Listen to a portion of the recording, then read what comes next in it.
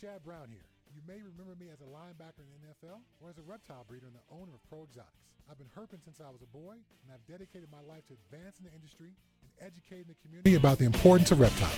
I also love to encourage the joy of breeding and keeping reptiles as a hobbyist, which is why my partner Robin Markland and I created the Reptile Report. The Reptile Report is our online news aggregation site bringing you the most up-to-date discussions from the reptile world. Visit thereptilereport.com every day to stay on top of the latest reptile news and information. We encourage you to visit the site and submit your exciting reptile news, photos, and links so we can feature outstanding breeders and hobbyists just like you. The Reptile Report offers powerful branding and marketing exposure for your business, and the best part is, it's free. If you're a buyer or a breeder, you gotta check out the Reptile Report Marketplace. The Marketplace is the reptile world's most complete buying and selling destination, full of features to help put you in touch with the perfect deal. Find exactly what you're looking for with our advanced search system. Search by sex, weight, morph, or other keywords, and use our Buy It Now option to buy that animal right now. Go to marketplace.thereptilereport.com and register your account for free. Be sure to link your Marketplace account to your Ship Your Reptiles account to earn free tokens with each shipping label you book. Use the Marketplace to sell your animals and supplies and maximize your exposure with a platinum ad. It also gets fed to the Reptile Report and our powerful Marketplace Facebook page. Buying or selling? Use shipyourreptiles.com to take advantage of our discounted priority overnight shipping rates. ShipYourReptiles.com can also supply you with the materials needed to safely ship your animals successfully. Use ShipYourReptiles.com to take advantage of our discounted priority overnight shipping rates, the materials needed to ship your reptiles successfully, live customer support, and our live on-time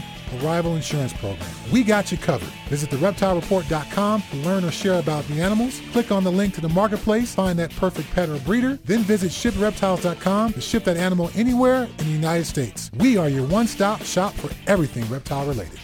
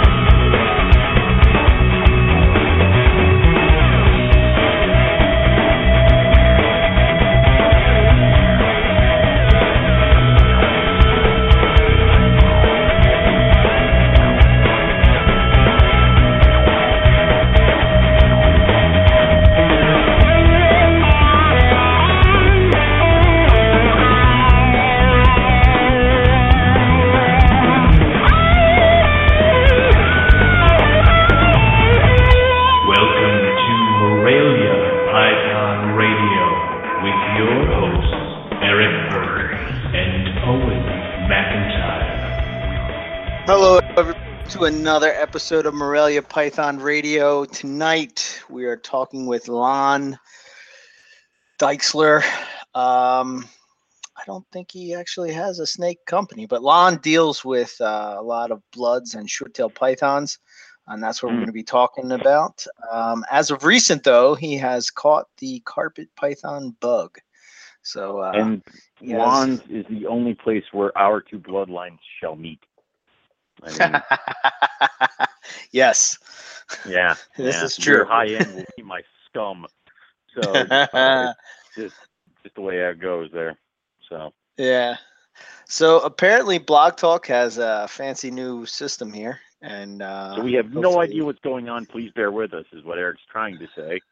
Yeah. Hopefully we don't have any issues, but so far so good.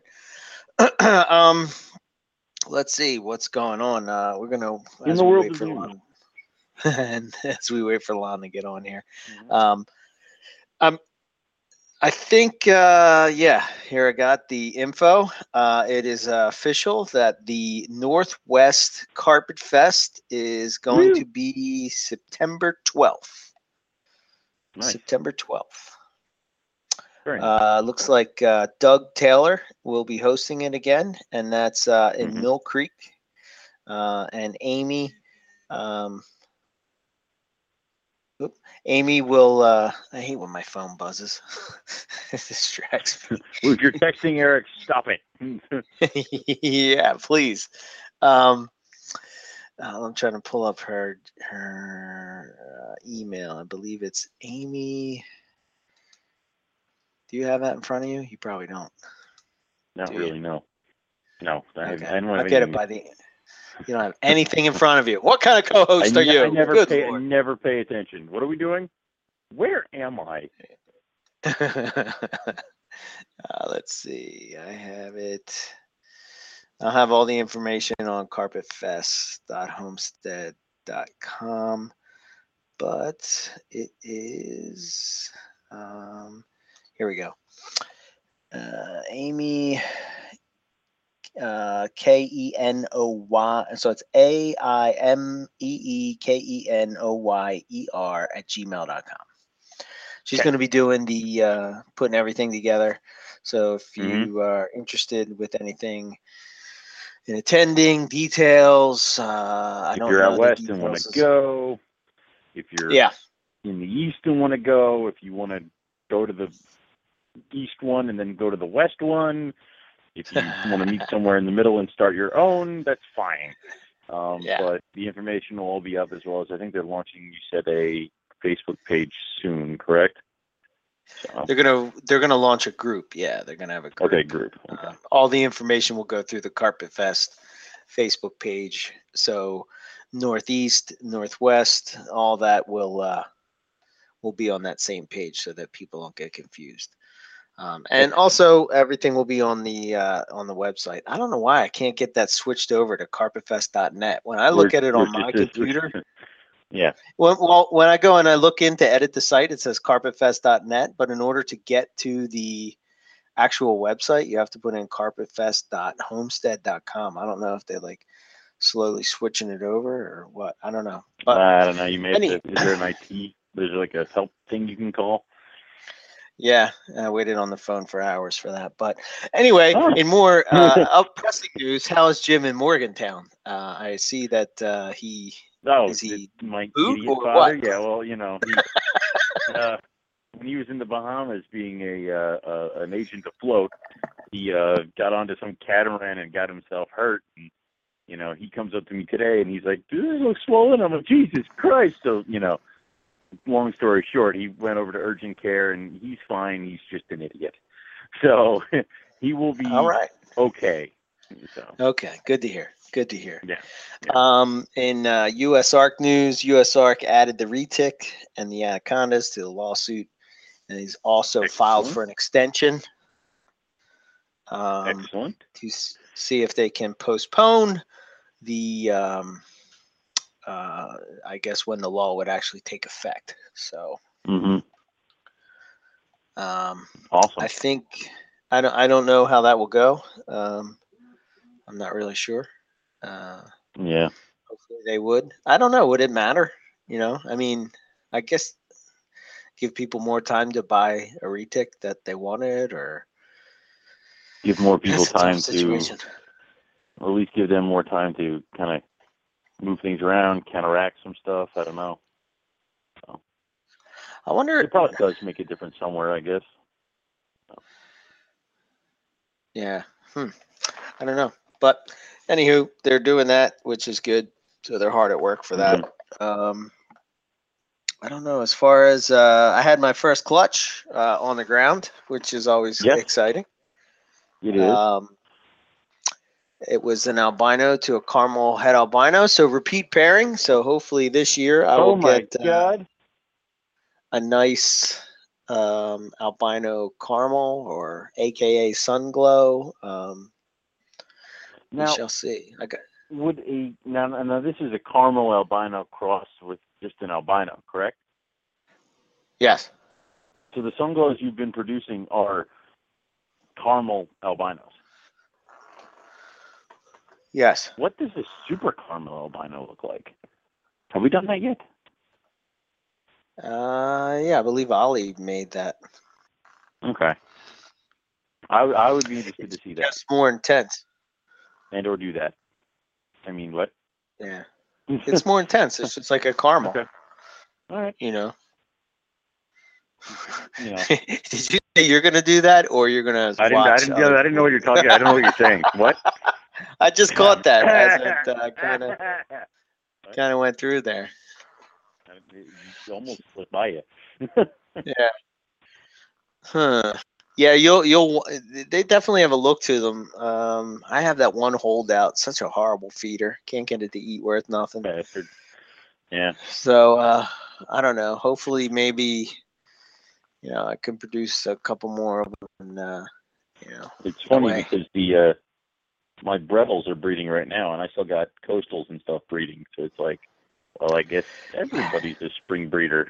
So it's like, I don't know. No idea what's happening. What a strange season this is, man. It's super late. Yeah. It's super late. Yeah. The only thing going I don't know. on is Brettles, and it's messing me up. So.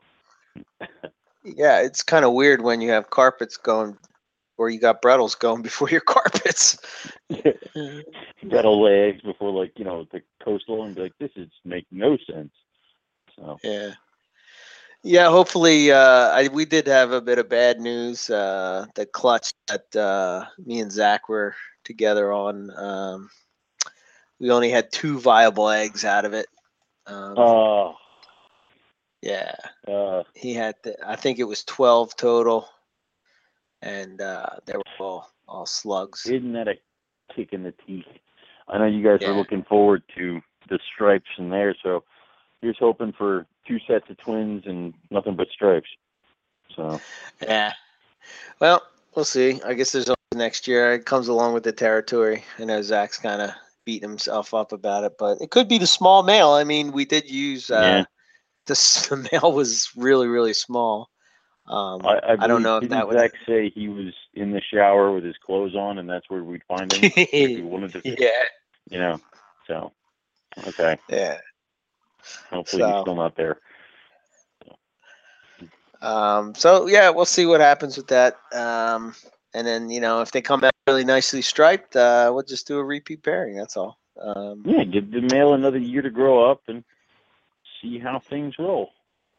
Yeah, I know he said he tweaked things a little bit. I don't really quite know what he tweaked, but I know he didn't do the feed on the warm up.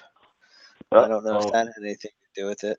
That's something I swear by. I'm a proponent of the warm them up and then feed them, because I've been having pretty good success with because I showed you the picture of the one red tiger basking belly up, and she'd eaten like 2 days before, and I'm like, well, okay, I guess pregnant females will eat. So.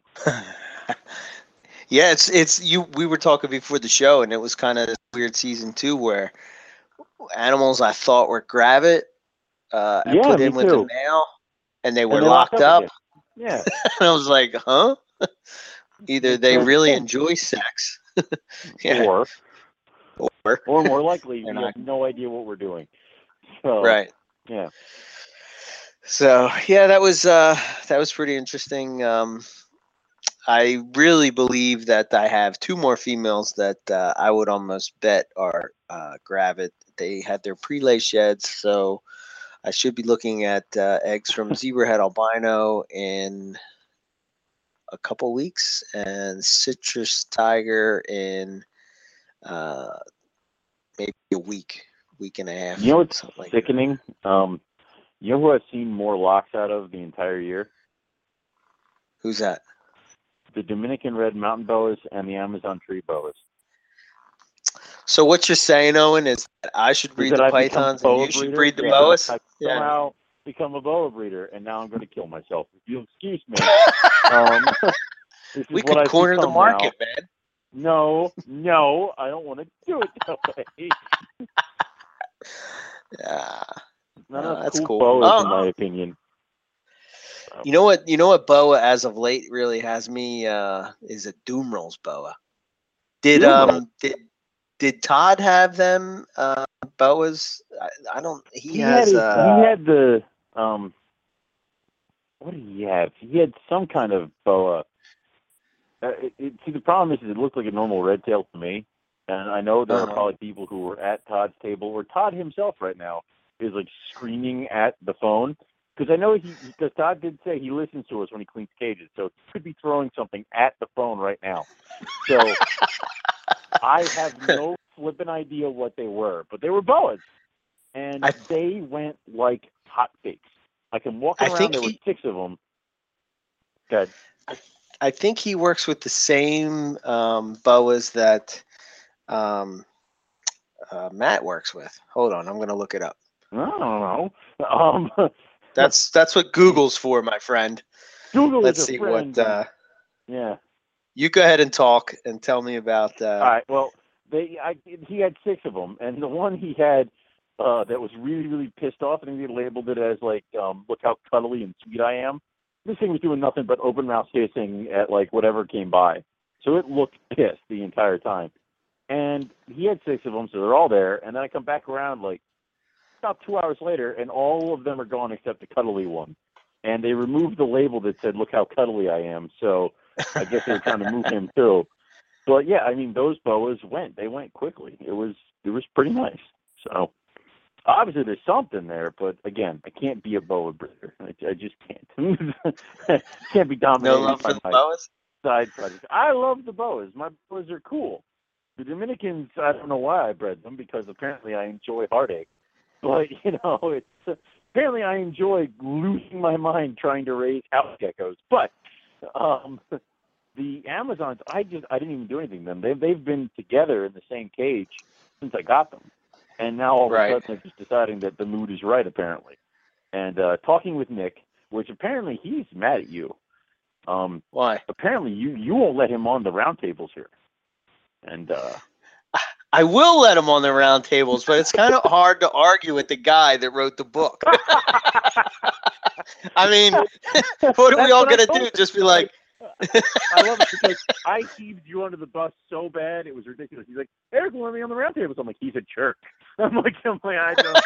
Oh, thanks a lot. He went right under there. It was so fast, but it was like, it was like he's talking to me. He goes, because he and I were talking about how the move may have affected my breeding, and he goes, "So the only things that are breeding for you are the things that really don't give a damn and will breed whenever they feel like it." And I'm like, yes. So it's like all of a sudden now, in one sentence, Nick has like totally defeated me. And it's like, oh, so nothing's going to work this year but the boas. Oh, I hope not. Nice. So it's, we will see. But yeah, you should have him on the roundtable. Well, yeah, the thing of it is that I was just really looking for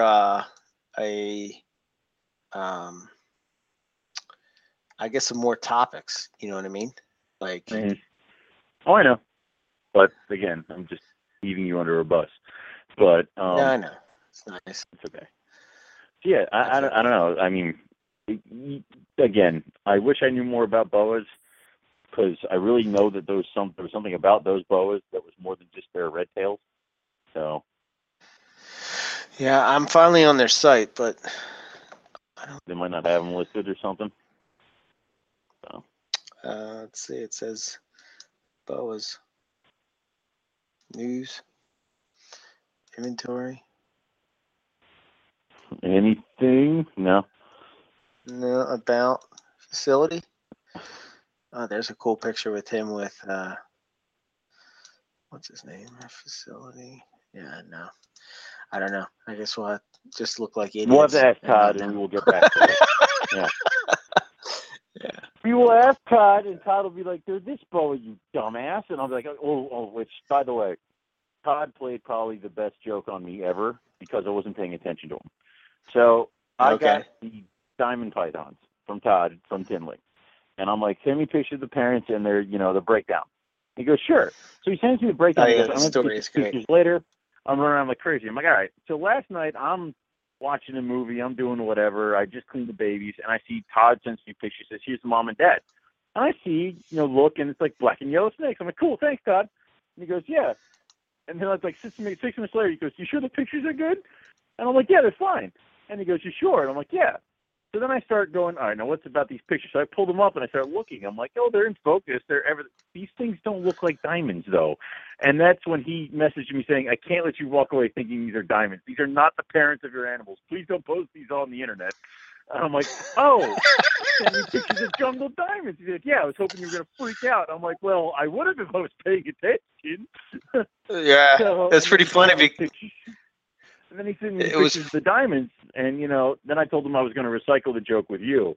But you attacked it with more of a, logical standpoint. Like, I sent you the pictures and said, Todd sent me pictures of my diamond's parents. And you're like, well, I would talk to Todd because they don't really look like jungle diamonds. But if they're Jerry Vale, I mean, they must be legit. I'm like, wait a minute.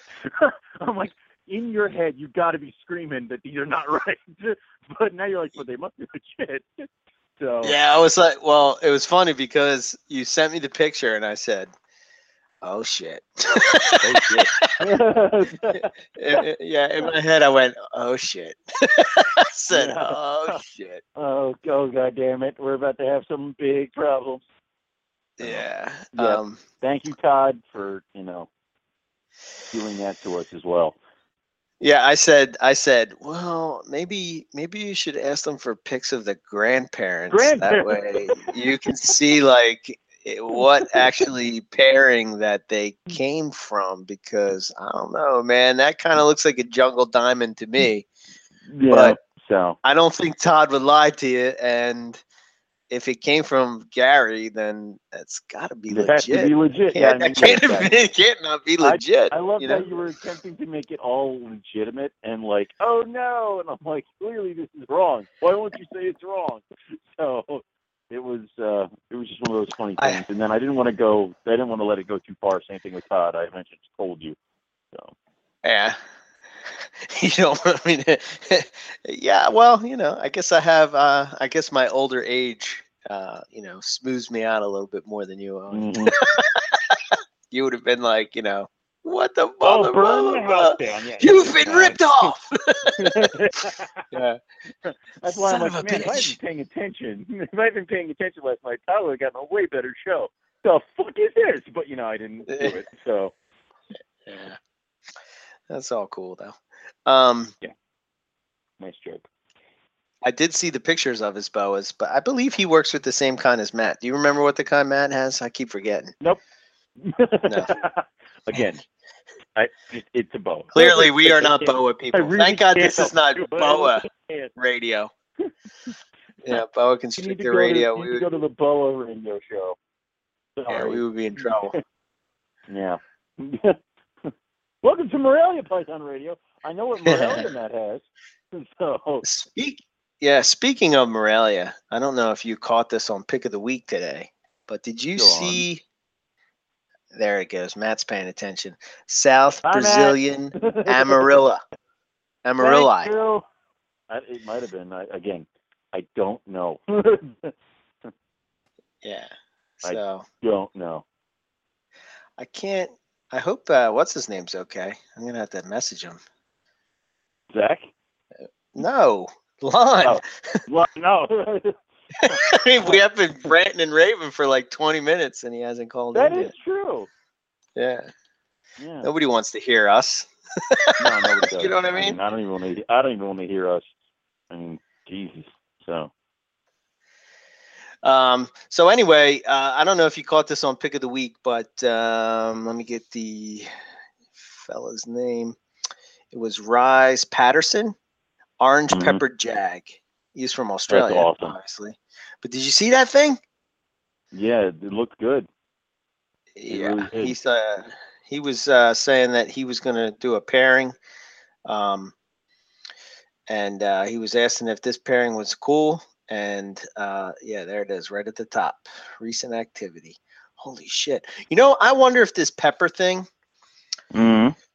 is that peppering that we see in the red tigers. You know what I mean? No, I wonder if it's the same thing. My question is he's got that orange peppered thing to Leahy. You've seen that one caramel jag that I had that was so freaky, it's weird. That one that's got the black speckles in random places, right? Yes. So what does that mean? I mean, because it's like, I mean, obviously the orange pepper thing looks awesome, but like the speckling happens in certain animals we've seen over here. Like you said, the red tiger, like I have that one caramel jag. So what are we looking at here? Is it something to, dare I say, tinker with? Or is it just something that naturally occurs with the variance of the Well, caramel? I think in the caramel you see it because it, I don't know. I've seen it in caramel, and it kind of looks like there's another picture there. And yeah, It looks like it does follows look the like it saddle. has black It seems on it. like- But when you look at that pic where he has it together as the pairing, I don't know, just like that peppery look that's on the side. It looks I guess like it follows the saddles. It doesn't look like it's like random, like in a tiger gene where you can just have like 3 or 4 black speckles like right in the middle of their back. It looks like it goes along the pattern. So you don't really see too many black specks that have gone into this guy's back, which is awesome. Right. So right.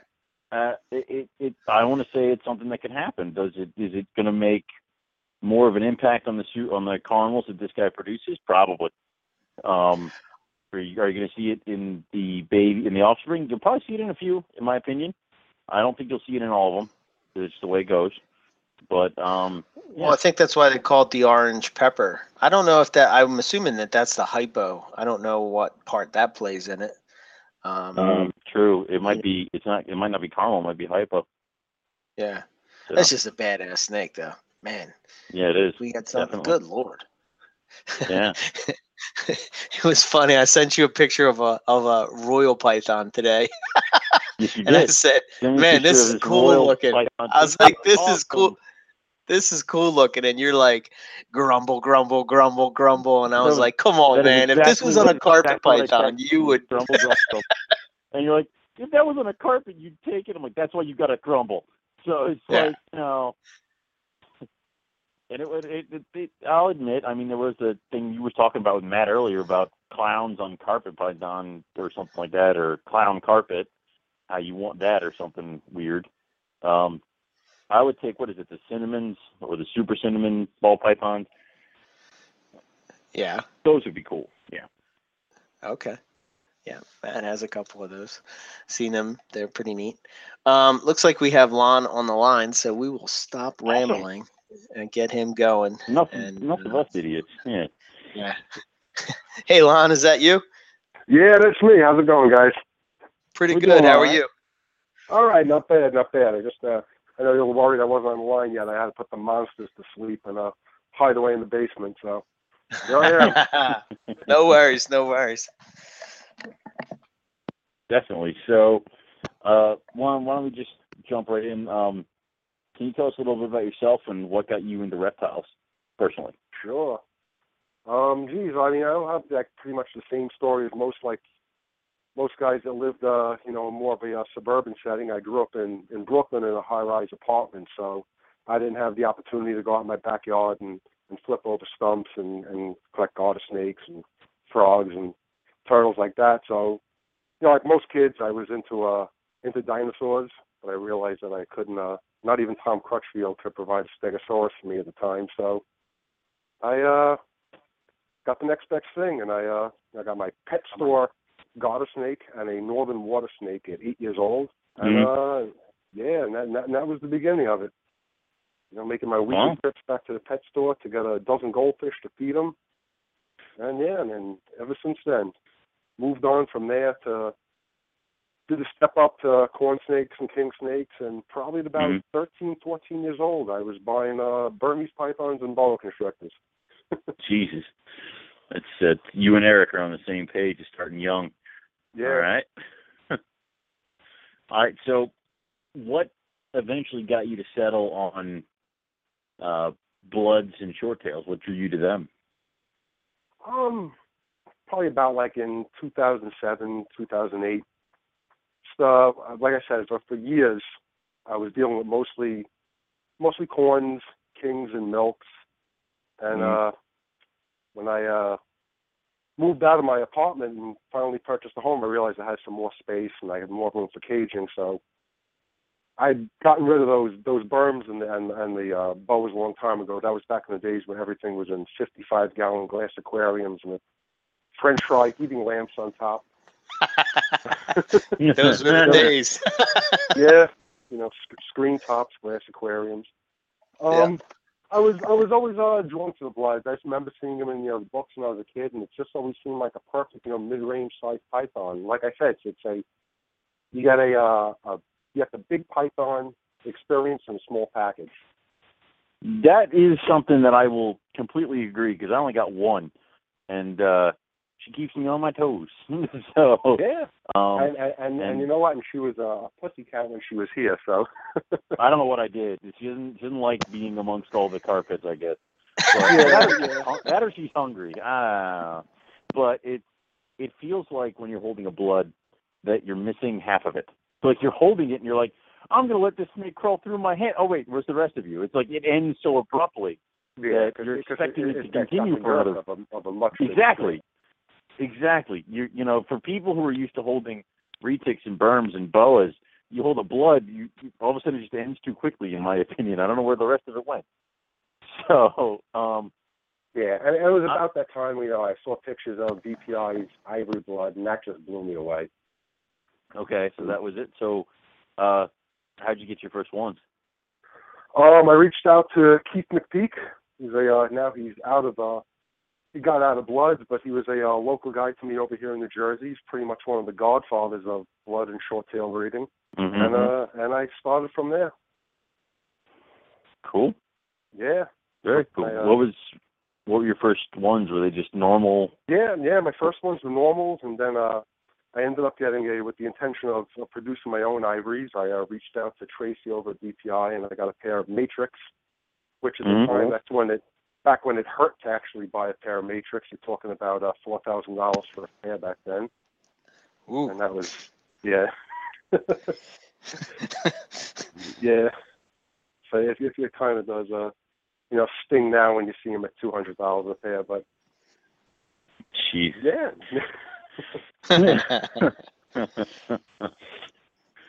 So, can you give us a little bit of an overview of your collection as it sits now? What do you got in it and some of the highlights? Well, I have everything across all three of the blood and short-tail species. I have the bronze, I have ivories, matrix. I'm working also with the Lily line, which is a line-bred line of reds that DPI developed. And in the brights, I'm working with both the marble and the granite, which are both the pepper-sided morphs of the Borneos. I have super stripes. Working also with ghost, a lot of ghost stuff that I got from Keith. Also the ultra, which the ultra and ghost, as you guys know, we're just pretty much dealing with the same gene, just two separate sounding lines. And also I got a beautiful ocelot line, super stripe from Matt, which I'm raising up and very eager to breed. Very cool. Yeah, and of course with the blacks, I got the jewel of my collection, Jet, my male Sumatran. He's pretty much a patternless jet black animal, hence his name.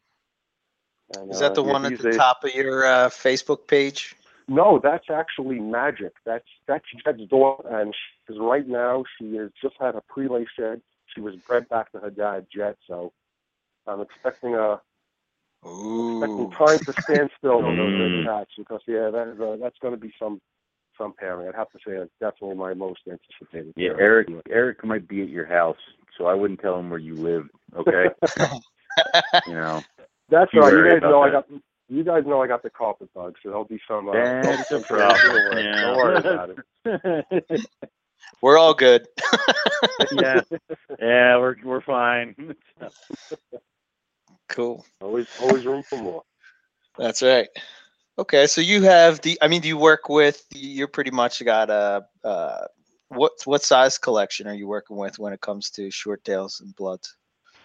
Out right now, holding about 20 adult breeders and Okay. letting these up. Yeah, I'm pretty much dealing with a small room that I'm working with, so I'm constrained on space. So Gotcha. I don't hold back a lot of stuff, and I tend to do a pairing once, and a lot of times I'm known for just getting rid of my adults after a pairing. It's a very schizophrenic way to run projects, but unfortunately that's how I have to run with my confined space. But it keeps me on my toes. Sometimes I play it risky. I'll only hold back one animal from a clutch, and anticipating on raising that up for a project in 3-4 years into the future. We were talking about that a couple weeks ago on the show about when do you move on an adult, like, so if you especially if you're dealing with like hets, or if you're trying to combine different morphs or whatnot, or if you're line breeding, like when do you say, okay, well, I've I would got have one to I say, need. especially with a lot of the short tail and blood genetics, it wouldn't be. I mean, it would be a lot different. Let's say if you're dealing with ball pythons, because you're just dealing with just the base genes. A lot of people don't care about the quality of the pastel or the quality of the yellow belly. They're just in it for having the yellow belly gene or having the pastel gene. And then if they get the super, they don't need the codon anymore. With bloods is different. I mean, if you have a really good matrix, that matrix is going to do a lot for you, not only in just looking to produce the ivory, but just in other combos. So you want to hold on to a good matrix, even though it's a codon, and you can get the ivories out of it, and you could be holding back its ivory babies. That one matrix is still very valuable to you. Yeah, I was going to say, because with bloods, and I see it especially in Borneos, it seems that you get such a wide variety of patterns and colors. Yeah, you get all the variability in the clutch.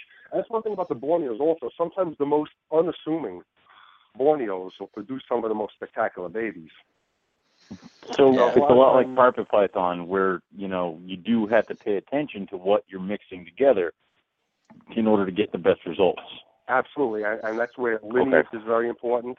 And not only do you want to look at the parents, you want to look at the grandparents. You want to go as far back as you can go. Okay. Just to know what's in there. Mm-hmm. Right.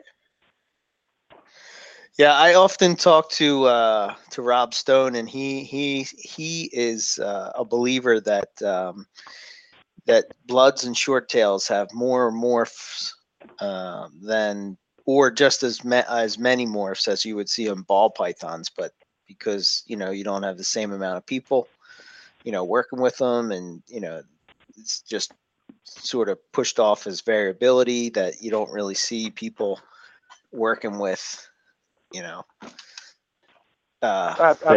thinker projects. Yeah. Yeah, if you would actually put some of these animals aside with some of these different appearances and lock them down and line breed them, you would definitely see that they are morphs of themselves. Wow. Yeah. Huh. That's crazy. But you know what? I don't know. It's weird, but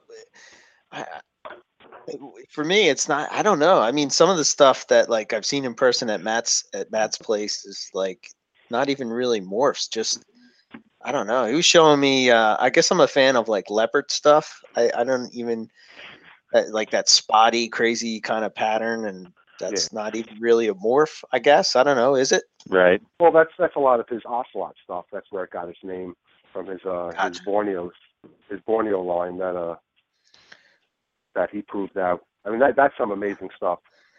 Oh yeah. No kidding. See, and then you're into the not so morphy. I'm into the T-neg albinos. And that's like straight up morph. I mean, Jesus. So. Yeah, and like I said, a lot of this stuff is still in its infancy.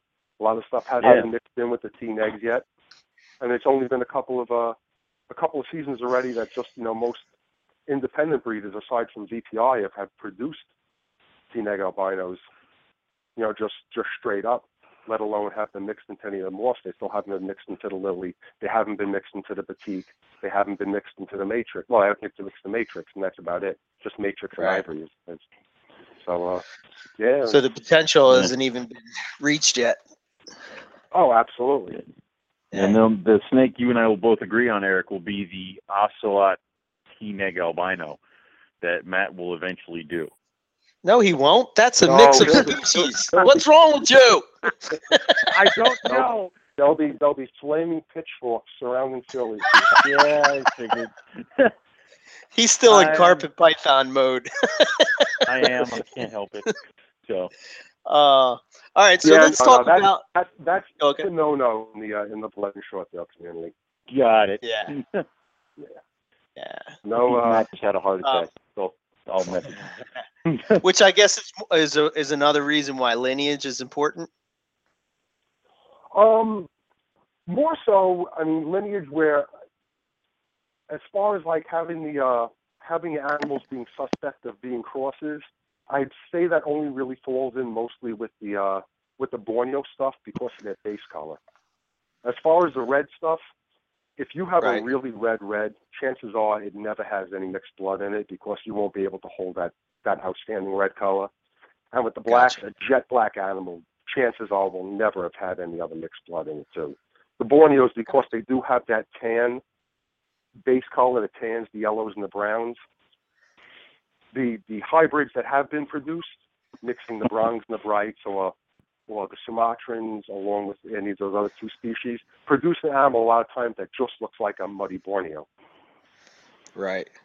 So that's where people could be a little suspicious. I mean, people have also taken a shortcut to try to make albinos in the species where it doesn't exist. I mean, right now there are T-positive albino Borneo, I believe. Last I heard, Ben Spiegel has one that was a wild field collected. Oh, no kidding. But yeah, that popped up last year, and so Wow. he has that right now. I don't know the status of it. I haven't heard from it. But yeah, I mean, there was several years ago a T-negative Borneo was found. It died shortly thereafter in captivity, which would have been amazing. I mean, that was a yellow and purple snake. Oh God. Yeah, Wow. that would have. I mean, obviously everyone says things are a game changer, but that absolutely would have been a game changer. Mixing that in with the stuff that we have today. Wow. That was awesome. Yeah, could you imagine Yeah. a T negative, or a T negative, or even a T positive, like ocelot or something like Oh, that? That's absolutely. legit Borneo. Whoa. Or like I think of the what do you call it? The marble. Oh wow, that would be wild. Yeah.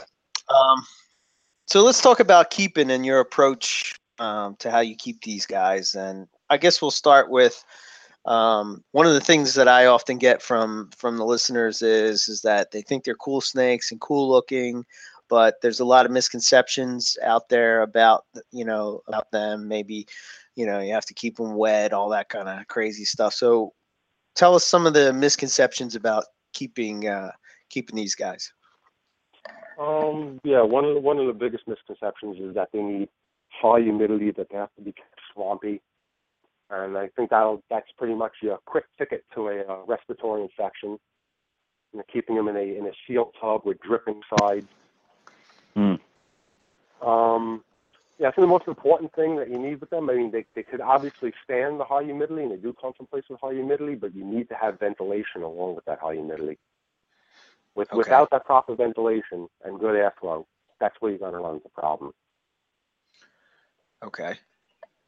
And Okay, especially if so- you're going to deal with some cool attempts with them, because they can withstand cool attempts. They like a little bit more cool attempts than most other what you consider tropical pythons. For my blood's at ambient temp at 79, 80 degrees. Okay. So you don't keep a hot spot for them at all? No, only my hatchlings are in a Vision hatchling rack with just with the heat table on it, but the heat table is just set to 82. So that sometimes just doesn't even kick on. Okay. But I know that's similar to what VPI does, right? Yes, yeah, they have like an airplane hangar where they just essentially heat it. Jeez. Hmm. That must Okay. be nice. Yeah, yeah. What I heard, it's a magical wonderland of blood and short-tailed pythons from people I've heard that have been there. Yeah, I can only imagine. with lots of surprises in the tanks and tubs. So okay, so you're saying ventilation is important with these guys. So what are you using for caging? Maybe what are you using for adults and what are you using for hatchlings? And Hatchlings are in the Vision hatchling tubs. Then it's just incremental housing after that. Once they outgrow that at about 6-7 months, they'll go into 15-quart tubs, 15-quart tubs to 32-quart tubs, and then they go up into the ARS racks, which are my 3 foot by 2 foot, so it's like 6 square feet of a footprint on those. okay. And that's good. It's all tubs and racks for my bloods. I feel personally that that's the only way to go. How so? Just Why so? Just for ease of cleaning. I mean, Okay. they tend to. I feel that they tend to be more secure in tubs. They're one of those few pythons that do better in tubs, most like ball pythons do. Mm-hmm. For the security, and they're going to go underneath. I give them my only substrate I use is craft paper. They're spending their time under the craft paper anyway. So if I kept them in caging, and most people I know that do keep them in caging, they're spending their time underneath the paper in a hide. And just the ease of cleaning. I mean, guys have a couple of big bloods and short tails yourself now, and you can see when those guys let loose of liquid waste, that's like it's a horrible. gallon of fetid liquid, and I just couldn't fathom cleaning that out of a 4x2 front opening cage. And you probably have to look for a roll of paper towels just to stop that up. So I like to take my big tub, just put them over the utility sink and hose them out. That makes a lot of sense. Yeah, I'm with you. Especially, the nice thing about blood short tails is they don't go to the bathroom too often, but when they do, it's like a wildebeest broke into your tub. I think I sent a picture of the tub the first time, the one I got from you on when let loose. I sent it to Matt and Eric, and I said, I think a Rottweiler broke into my scrap. It's impressive. It's a I can't find it. Yeah, it's a fine physiology because I've seen some of their bowel movements actually thicker around than they are. So I guess it expands. Wow. That's kind of nuts. And also, another big misconception about bloods and short tails is that they're aggressive. I can tell you right now, with every one of my adults, you could reach in and handle them with no problem, without even getting tagged. And I do attribute that, one, to temperature. A lot of people keep their bloods and short tails too hot. A hot blood and short tail is an angry blood or short tail. I noticed if they're kept at higher temperatures, they will be very agitated and be very defensive. And also keeping them in tubs, just the act of opening the tub draws them out of that altered state that they might be in. Uh-huh. So it makes them aware.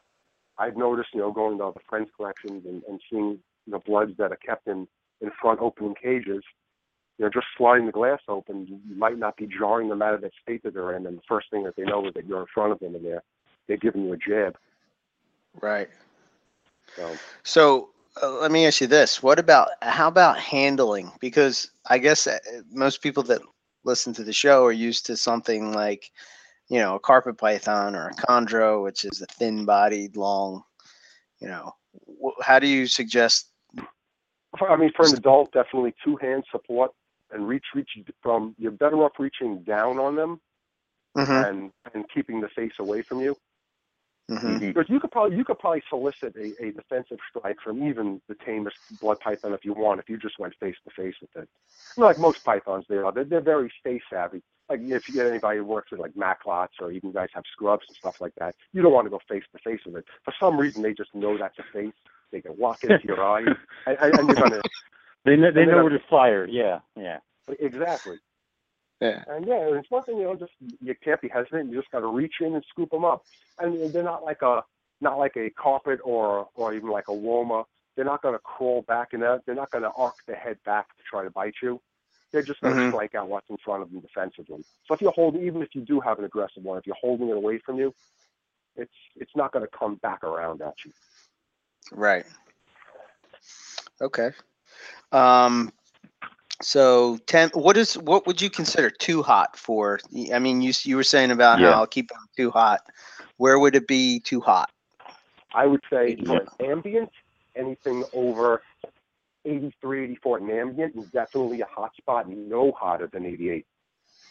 As long as you can give them a cooler end down around 80. I'm not saying that you can't keep them. I mean, I keep them at ambient because that works for me. But if you're going to keep them in cage, and if you do want to give them a hot spot, as long as you can give them that cool end, even underneath 80, you could safely do the hot spot in mid 80s, no problem. And you don't need to go hotter than that. Right. I think that's probably similar to what most keepers, at least as far as Morelia goes. I think that maybe a couple years ago, everybody has moved towards lower temperatures that you don't necessarily have to keep these guys so hot. That's been a general shift in, I guess, I've seen in herpetoculture. But it's like I said, I mean, I remember, keeping animals back in the day when everybody thinks, oh, they're tropical animals, they need to be hot. And you would have those red torrential heating lights on top of your screen tops, and the hot spot probably was 120 degrees under there. And to their detriment, they would just sit underneath there and bake. And you pretty much you wonder how people had success with them. You know what I mean? Like, if we were keeping them on board. It does show their resiliency, but yeah. But yeah, I mean, I'm sure they weren't having a lot of success breeding them, but as far as keeping them alive, you had a nice pile of snake jerky. Yeah. Do you find that? I mean, because you're on the East Coast, so in the wintertime, do you do anything to offset the dry heat? Did these guys, have any issues as far as shedding and stuff, where you'd have to spray them, or? I wouldn't spray them. I mean, a couple of days before I see they're going to shed, I'll dump their water bowl, I'll soak their paper. But my setup's in the basement, so it holds humidity pretty well. But I also do run a 5-gallon whole room humidifier in there. That's just set to 35% relative humidity. So it'll kick on intermittently during the day in the winter. I don't even turn it on during the summer, obviously. Right. Okay. But that's just the benefit for everything else in my room. I mean, I keep a multi-species in the room, so I don't want it too humid.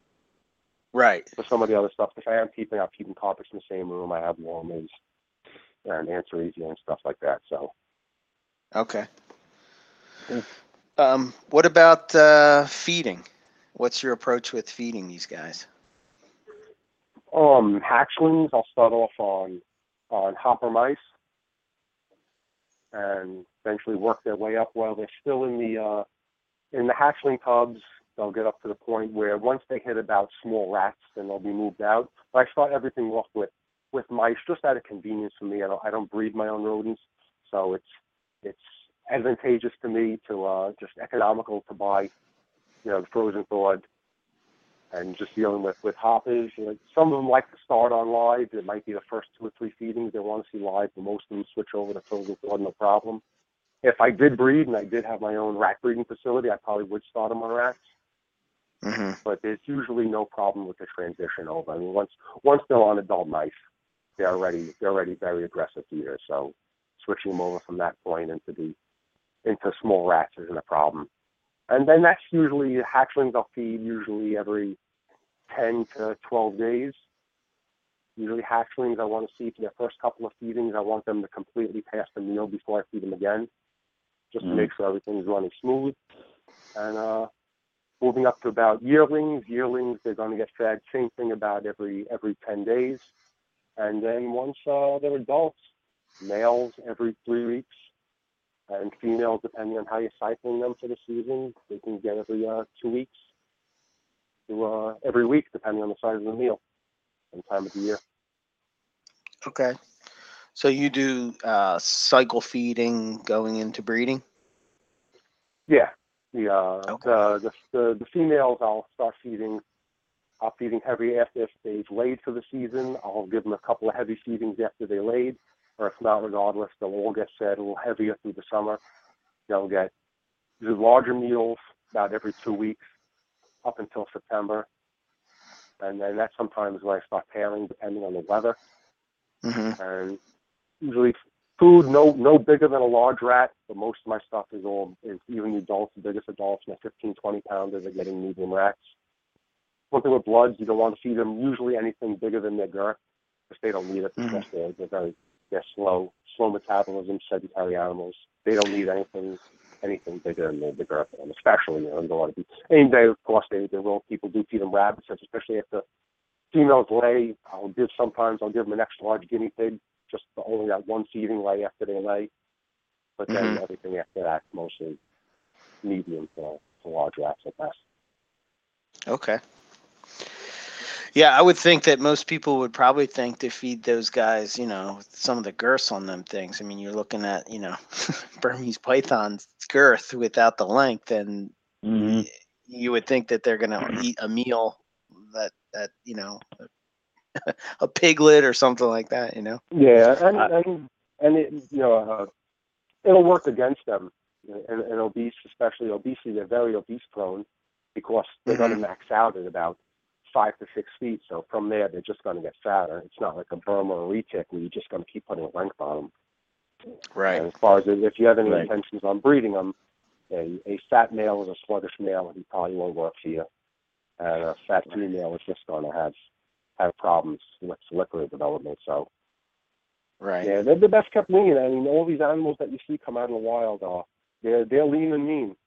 And then, probably best case scenario, they're eating only once a month, and they're getting a lean meal, and they're moving around. So, I've never seen a fat blood or short tail come out of the wild.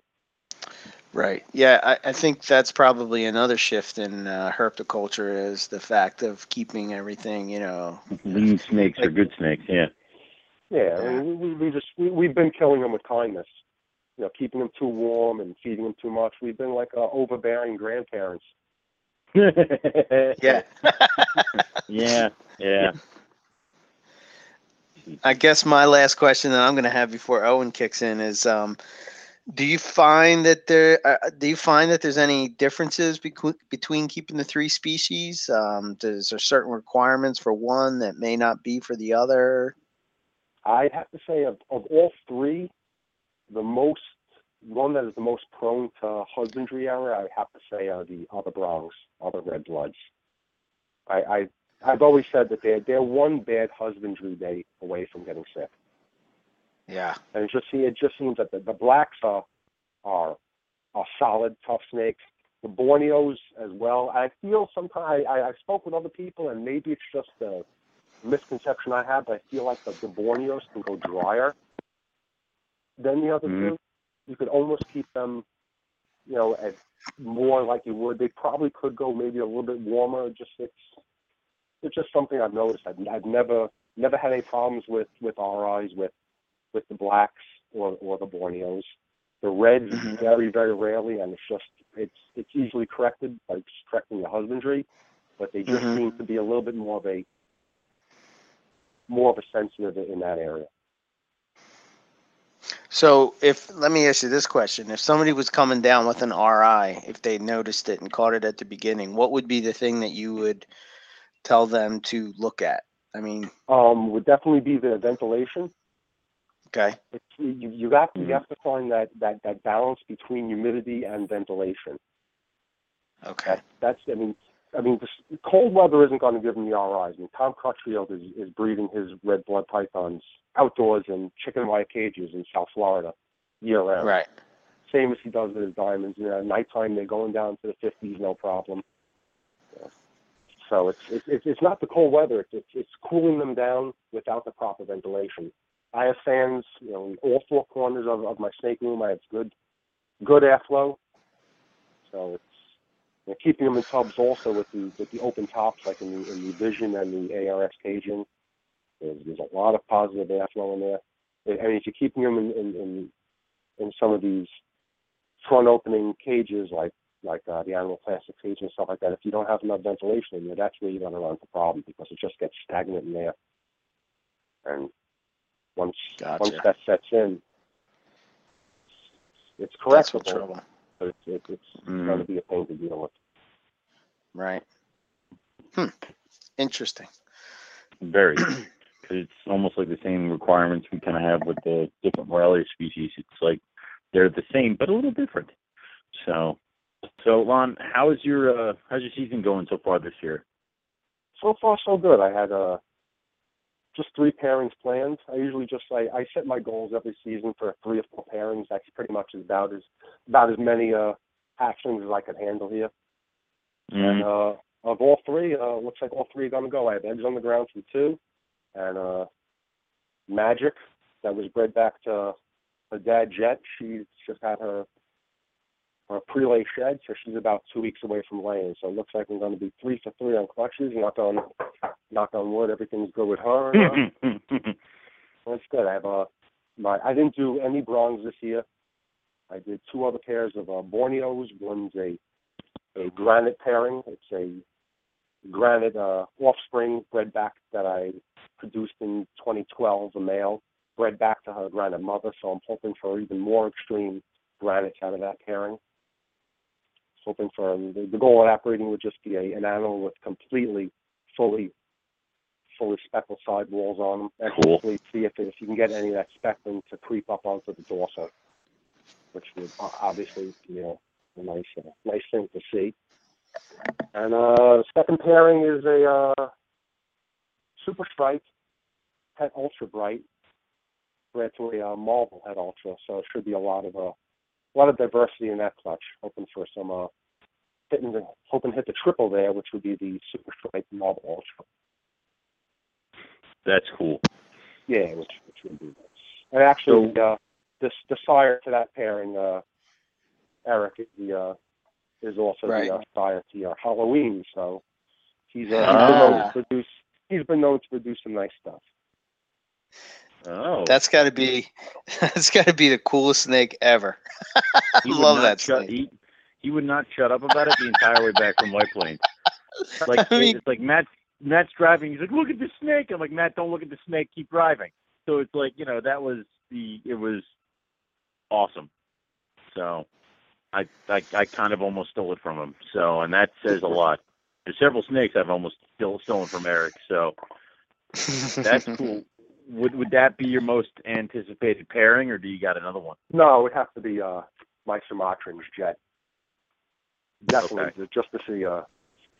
I mean, this was his finest coldback daughter, bred back to him, and she's a nearly patternless black animal, and she's his spitting image, and he's a black patternless animal. Almost, I mean, he iridesces like a bull, and he's a magnificent animal. So I can't see anything short of all 100% of the clutch just being stellar. I bred him. Good. Good. No, in the past I've bred him to 3 separate females. I bred him to a chromehead Sumatran, and needless to say, all of his baby. I mean, his genetics just washes out everything. He's the man. I mean, even bred to the chromehead, all the babies came out 100% jet black. So, when you say chromehead, what are you talking about? What do you mean by that? Within the Sumatrans, called the blackboard pythons, there's just 2 phases of the Sumatran, these are the southern Sumatrans. You have the northern ones, which are the peach heads, which is a separate, distinct line, which probably deserves its own subspecies. That's the one where you find the caramel albino is found within the peach heads. Right. And the southern form, which are the black Sumatrans, they'll have a phase within it, which could just pop up, indiscriminately in any clutch, just where their heads will be chrome. They'll chrome out. You could have some jet black animals that, just depending on mood or time of day, their heads will chrome out. You could look at the tank and you could open up your tub at night and the animal will have a bright silver head, and it'll startle you. There's something else snuck into your tub. Some of them will hold the chrome all the time, and some of them will just chrome in and out, depending on that's cool. What? Sorry, Owen. I'm going to jump in here. No, go. I'm curious with the blacks. When they're hatched out, are they all? Can you tell which ones are going to be that solid black, or do they slowly develop that over time? You could usually tell right out of the eggs which ones have it. Some of them will come out. They'll be a little bit on the they'll have more contrast, but don't be scared off by contrast. As long as that contrast is black, gray, silver, and white, you're going to be good. As long as you don't see any brown. I mean, some animals with brown in it, you'll probably hold on to their brown, and they won't be the blackest of animals.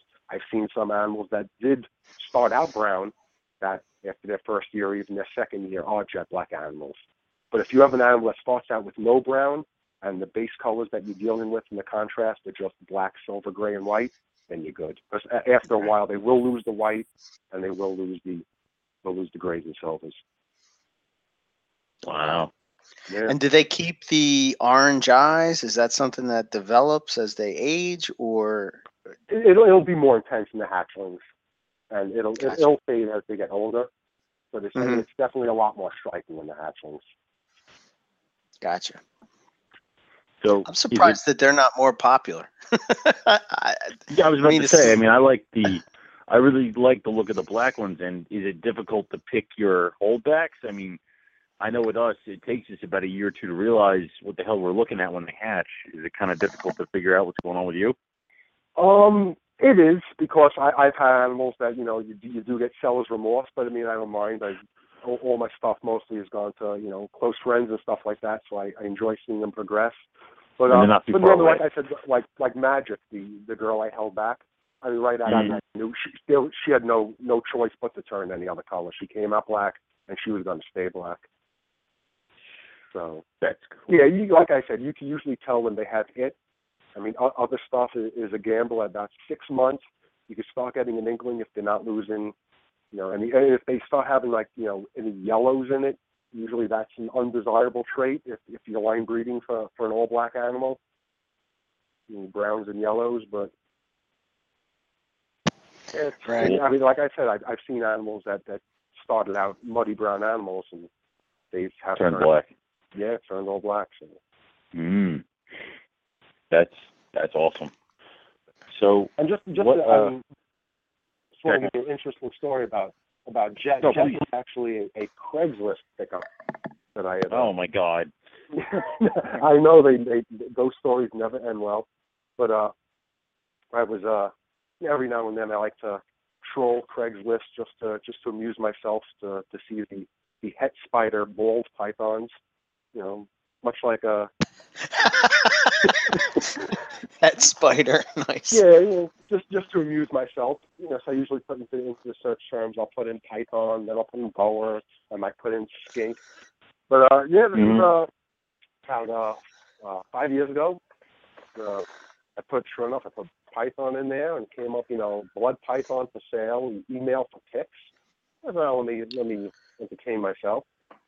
Emailed the guy for pics. He sent me back some crappy pics. It was just a very dark animal. It could have been the quality of the picture. It was lighting. He was asking $100 for it. It was already a full-size animal. He said it was a male.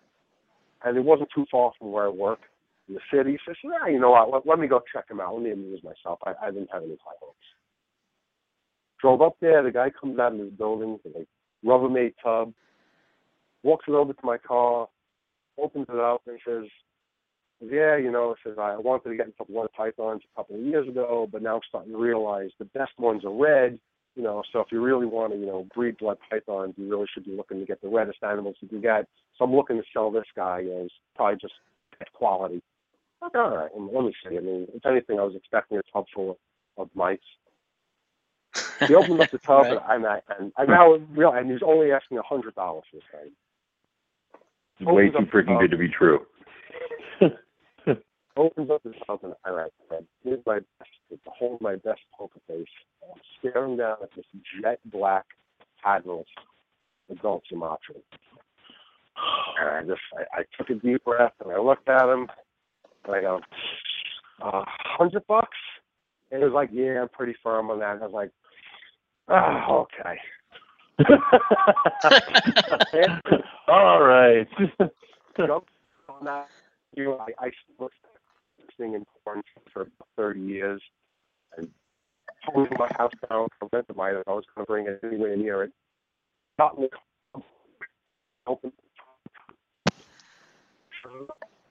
Don't care.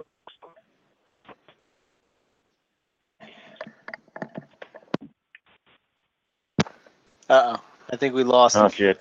Yeah. You sound like you're dropping out there for a minute. Right in the middle of a story. Damn it.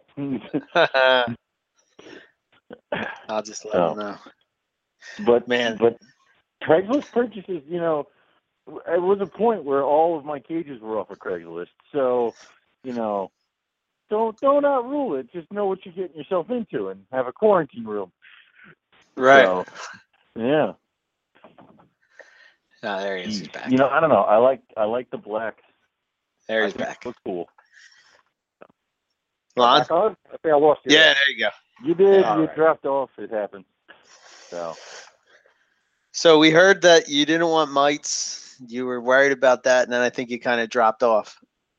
Yeah, I mean, pretty much I was expecting, you know, for a $100 Craigslist score from a not the best part of town, that I was definitely, in the best case scenario, I was going to deal with at least mites and probably some other funky disease. But no, like I said, it was a well taken care of animal. And the only problem was the guy who owned him wasn't very well educated on the existence of Sumatran short-tail pythons, and a damn good one at that. But he's probably up there with what, I mean, from what I've seen, from one of the top. The top Sumatrans out there. I mean, it's obviously, if you're breeding for a breed standard, your goal is an all-black patternless animal, and he's as close as you're going to get to that. So, I mean, Lon, every once in a while, do you look at him and just go, not bad for a $100 Craigslist animal? Absolutely. Yeah, he'd be my favorite on so many levels. It's ridiculous. Yeah. So, I normally don't name my animals. He was the first snake that I named. He holds a special place in the collection. He'll even when the day comes when I'm no longer breeding short tails and bloods, he'll be here as a pet forever. So I'm gonna get the most out of my $100 on him. I kind of think you already have. I mean, but yeah. Still, that's amazing. Nice. So that is very cool. So when it comes to breeding these guys, what's your approach that has kind of given you, or that has allowed you to be successful with breeding these guys? Just most important thing is let the weather be a guide, and listen to your animals. I mean, if you read a lot of care sheets and other breeders in there, obviously a lot of things work for different people. But I notice around here, especially here in the Northeast, once we start getting those first storms, usually end of August, beginning September, my males and females are turned on, and you'd be putting yourself at a disadvantage if you denied them that opportunity, because that's when they're ready to go. They're feeling that big barometer drop, and that's when they want to go. And even still, with those early breedings, and they have amazing sperm qualities anyway, and you're still, from those early breedings, you're going to get a ovulation anyway come January, February. So, jeez. Right. And I'll keep them together. I'll put them together. I mean, if we don't have those storms, I'll probably start in October is when I'll start my pairings. Like the last couple of years, we've had hurricanes that hit around here in the beginning of September, and they're turned on, so they're going together. And usually in those nights where we'll have that bad weather with the big barometer drops, everybody will lock up. Huh. So do you find that it's more that plays a bigger role than, say, a temperature drop? Absolutely, yeah. I mean, temperature drop is just another one of the cues that you could use. But I mean, you can't deny the barometer. That's the one thing you can't control. So if you work into your advantage, use it. But I'll also throughout the year, I mean, I'll keep them in anyway. I mean, I want to see at least 2 solid locks out of them, and you're good. But I'll keep them together throughout New Year's anyway.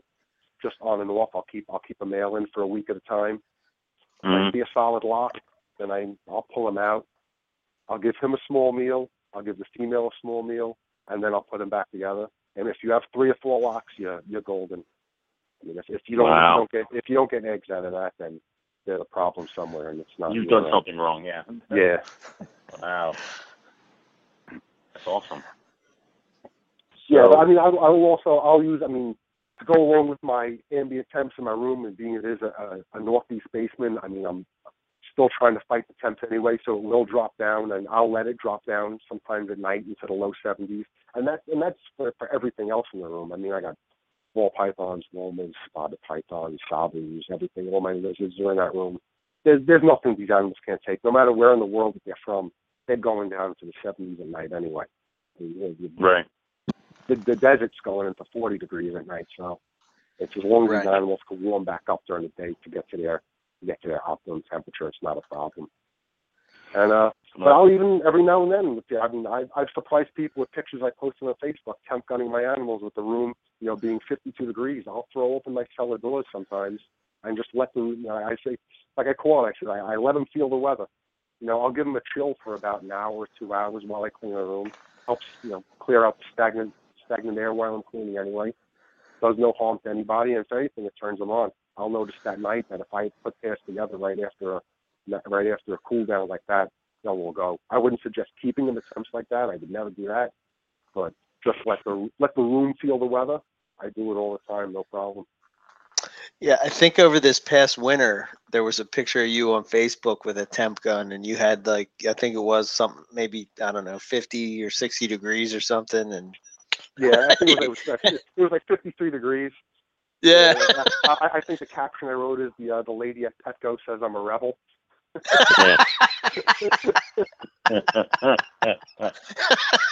Nice. God. Yeah. And it's all part of the small cues that you can do. You can do spraying. You could spray with cold water. Sometimes I dump a water bowl over them. These are all the cues that they're going to feel in nature. They're instinctual animals. I mean, they're reptiles. They're not smart. They're built. They're built for instinct. And what they're feeling, and the barometer drops signify to them that it's breeding season, that the rains are coming wherever they're from, and it just lets them know that that's time to go. So if they're going to feel it anyway here in the Northeast, you like I said, you'd be at a disadvantage if you didn't utilize that time. There's no such thing as letting them go early. It says, if you breed them early, then you're going to miss out on ovulation. That's just not true.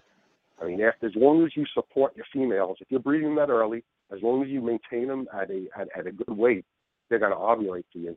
And you could feed these animals to an ovulation.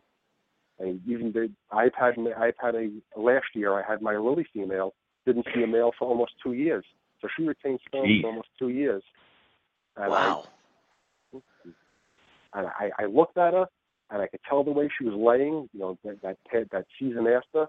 I was looking at her, and I said, wow, she looks like she's either building or she's coming up to an ovulation. So I started putting a couple extra meals to her, just so they know that, like I said, they're built on instinct to survive. And if they have a couple extra meals in them, something in their head is telling them, all right, times are good. I could bring some babies into this world. Foods are plenty. So let my body do what it can do, and give them the foundation they need to produce those eggs. And sure enough, she laid a healthy clutch for me. That's the key. I swear, gone even longer. I swear by that with my carpets. I swear by that. It's so cool to hear that works. It's kind of my mindset. And the first couple years that I bred carpets, I didn't have luck. And I said, you know what? Let me just try this. I don't even know where I heard it. And I did that. And ever since then, that's what I've done. And what a huge difference. Like, you immediately see the females turn on. It's like, whoa. Yeah, absolutely. Yeah. I'm a firm believer. You can feed them towards ovulation. As long as they have that viable sperm, they're retaining it anyway. That's what their body's waiting for. I mean, that's their whole life purpose. Two things are to eat and to make more baby snakes. Right. And they're gonna, as long as their environment's good, they're gonna make those baby snakes. Yeah. Yeah, that is the objective. Yeah. So, and I mean, when you break it down to its base, it really isn't rocket science. And they don't ask for much. They don't ask for much, and they don't do much. And if you just provide them with a handful of simple things, they'll do what you want them to do. You're golden. Right. So, Lon, how long do you do the temperature drops, you're cooling. Like I said, my room is going to feel it anyway. Right now, I just temped on my room before, and most of the stuff right now is, I try to keep it up around 80, but some of the lower tubs are down about 77, 78 degrees. And Okay. I'll like when I do my room freeze outs, I'll do that for about an hour, 2 hours, let the room get into the 50s. And I close up the doors, and by the time it warms back up again, it's just an oil fill radiator heating in a small room, about a 200 square foot room. I mean, it'll take a couple hours for it to get back up. So they're feeling I'll probably do that about once a week during the breeding season, like I said, from September through New Year's. Once New Year's comes, I know everybody's usually set. I'm not having to breed anymore. Females aren't being fed anymore. I'll stop feeding females when I notice that they're coming up to an ovulation, if I can eyeball it, but definitely stop once they ovulate. So so the ovulation, I guess the cool weather might mess them up, or you think they'll be okay with that one too? No, they'll be fine with that. It's just that okay. That's where I'm stopping. All my breeding usually stops at. I'll pull the males out. If nothing's accomplished by New Year's, nothing's going to get done. And then I'm just working towards getting the females to ovulate. Usually my females will ovulate shortly thereafter, usually around the beginning of January. Okay. So now, what advice can you have, if any, about giving a cool down without getting RIs? Like I said before, ventilation. Ventilation is the key. Because, I mean, if you're going to have that high humidity and you're not going to have good ventilation, then you're going to throw in cold temperatures to match, then you're just going to run into problems. Right. Okay. And I wouldn't prolong cool temperature. I would never advocate keeping these animals. I mean, they're not diamond pythons, and they're not Brettles. I wouldn't keep them at 50s and 60s for a prolonged amount of time. And they're not that kind of animal where they're going to bask and try to get up to their core temperature during the day, and I wouldn't let them get that cold at night. But that's just one of the few cues I'll just do just to cycle them if I need it, or even if I don't need it. Like I said, I just like to clear out the room, get some fresh air in there. Everybody seems to respond well to it across the board with everything, with the multi-species I'm dealing with.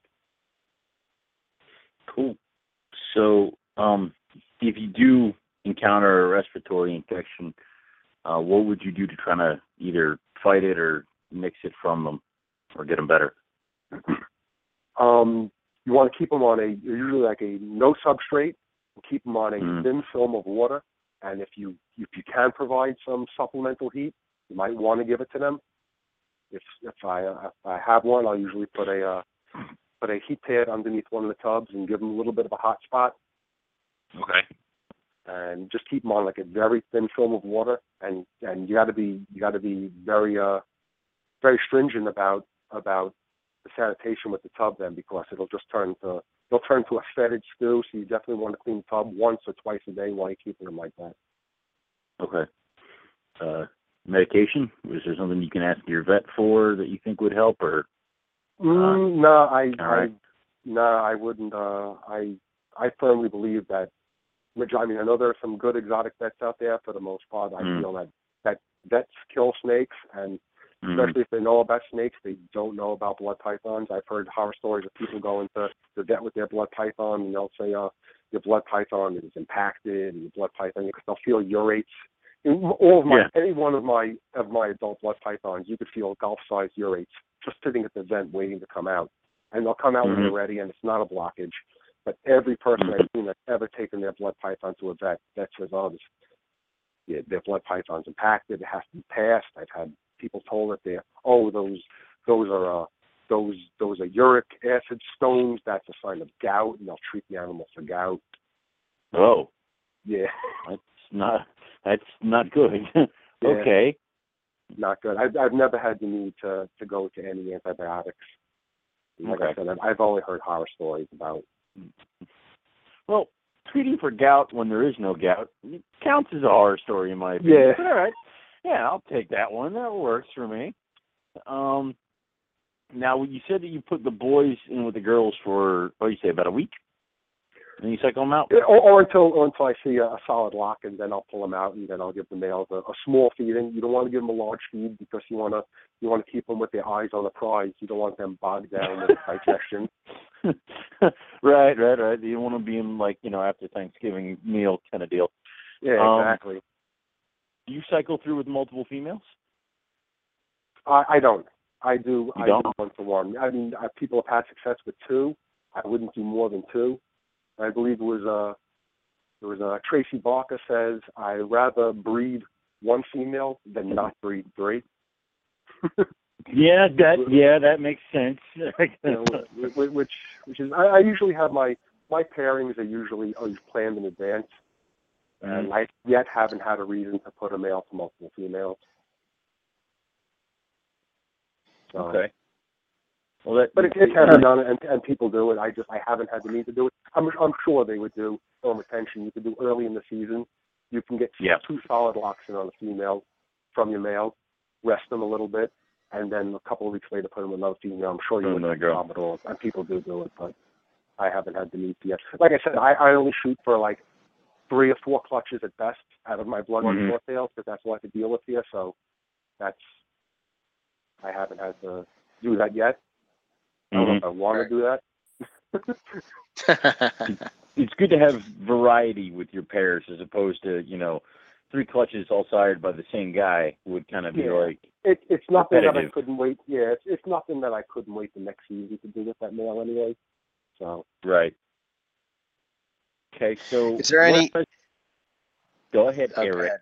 I was going to say, with the sperm retention, is there any issues with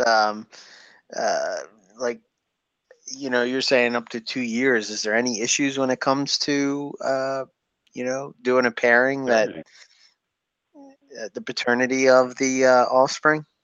Oh yeah, it's an absolute concern. Sure, I mean, if you're going to continue to breed a female every year, yeah, it's definitely a possibility that you breed a 1-year-to-1 male in the next year.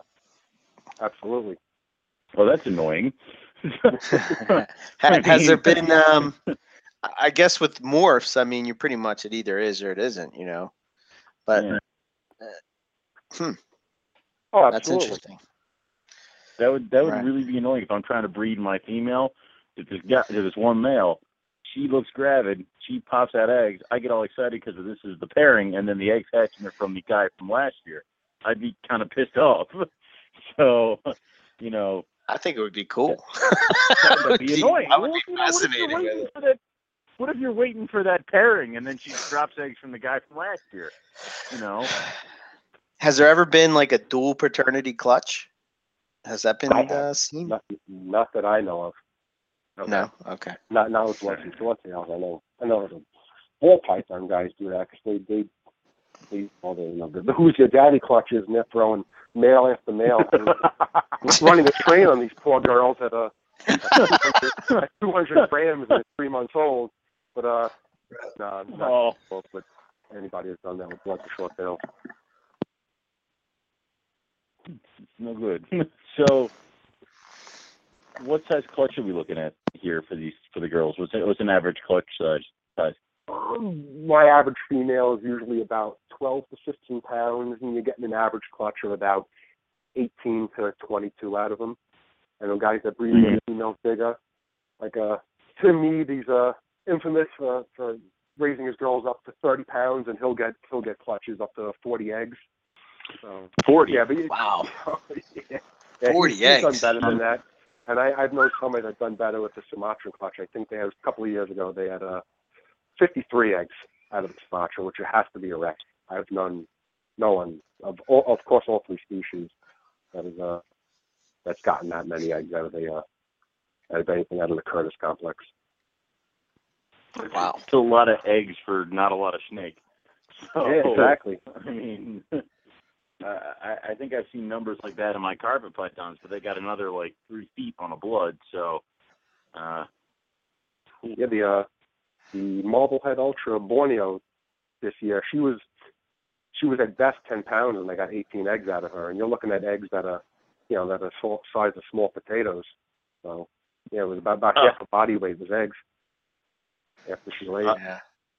do the females recover quickly after egg laying, or is it kind of like you gotta kind of take care of them for a little bit? Do they look like Yeah.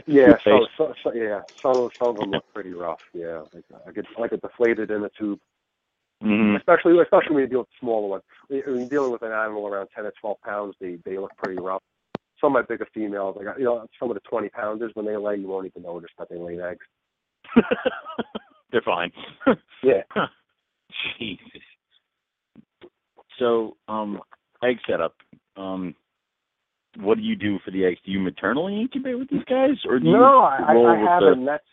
That's one of my biggest regrets. But I've yet to see them where I feel comfortable leaving the eggs in with them, because I've never really seen. I mean, you really don't get like those tight beehives like you guys might get with the Morelia or some of the other pythons. It's usually a loose scattering, and you'll have your kickouts, and a lot of times, I mean, I have all success with my kickouts. It's just they're very sloppy with laying the eggs. I call them spray and pray. They'll go all over the place. You'll get to some they'll adhere together, but a lot of them aren't adhering in a nice pile. They'll just adhere flat all over the tub, and so I artificially incubate. I would like one of these days. I mean, that would be my goal. People have done it with success, but I'm waiting for that one day when I do see a nice female on a nice tight beehive. I just think that their body shape, is they're so short and fat, I don't think their body shape is, maybe it's just in captivity, it's not conducive to maternal incubation, to get that nice tight wrap on them. Mm-hmm. Even still as lean as we see them, they're not as lean as they are in the wild. And then I don't know if they're suited to do the job. But I think once I do see it, when I open up a tub and I do see a nice tight beehive coil on eggs, I think I'm going to leave my female. Cool. So, how do you set up the eggs in the incubator? I still go old school. Equal weight vermiculite to water. I tried the suspended method, the egg crate method, a couple of years ago. Didn't like it. Didn't like it at all. I know some people use a press and seal and zero ventilation in their egg cases and stuff like that. I set them up in deep vermiculite, halfway buried. I usually separate the eggs if I can. I like them out all nice, lined up nice and neat and numbered, and halfway buried in the vermiculite with 2 ventilation holes on each side that I'll tape up for the first 3 weeks. And then after like 3 weeks, I'll remove the tape off of those ventilation holes just to get them. I think the first part of incubation, I think hydration is important. And then after that, once the eggs start developing and ventilation becomes more important, and they're not going to dry out as much at that point. They're starting anyway, about like a month and a half, they're going to start their natural dimpling anyway. And once you get them to that point, they're good. So yeah, like 88, 89 degrees. Okay. Yeah. So normal python temps. Yeah, yes, standard python. I mean, looking at about 60 to 63 days. I don't cut my eggs until I see the first pip. And I mean, they could go lower. Last year I've known somebody that incubated at room temp. They did the old colubrid method, and they just put their egg tub on top of a shelf, and 65 days later, 100% hatch rate. And that was about 80, 82 degrees. So they can go lower. Huh. Wow. Yeah. That's interesting. I might have to try that. No, I wouldn't recommend it. If it's been done, I wouldn't recommend it. I've had perfect success. Standard python operation, 88, 89. Right. Just doing the vermiculite to water, equal weight ratio. Squeeze it till it's a little spongy in your hand and crumples up.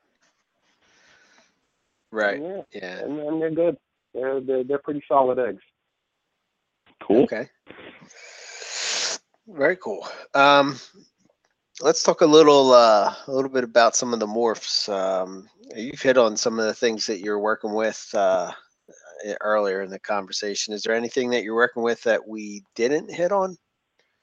No.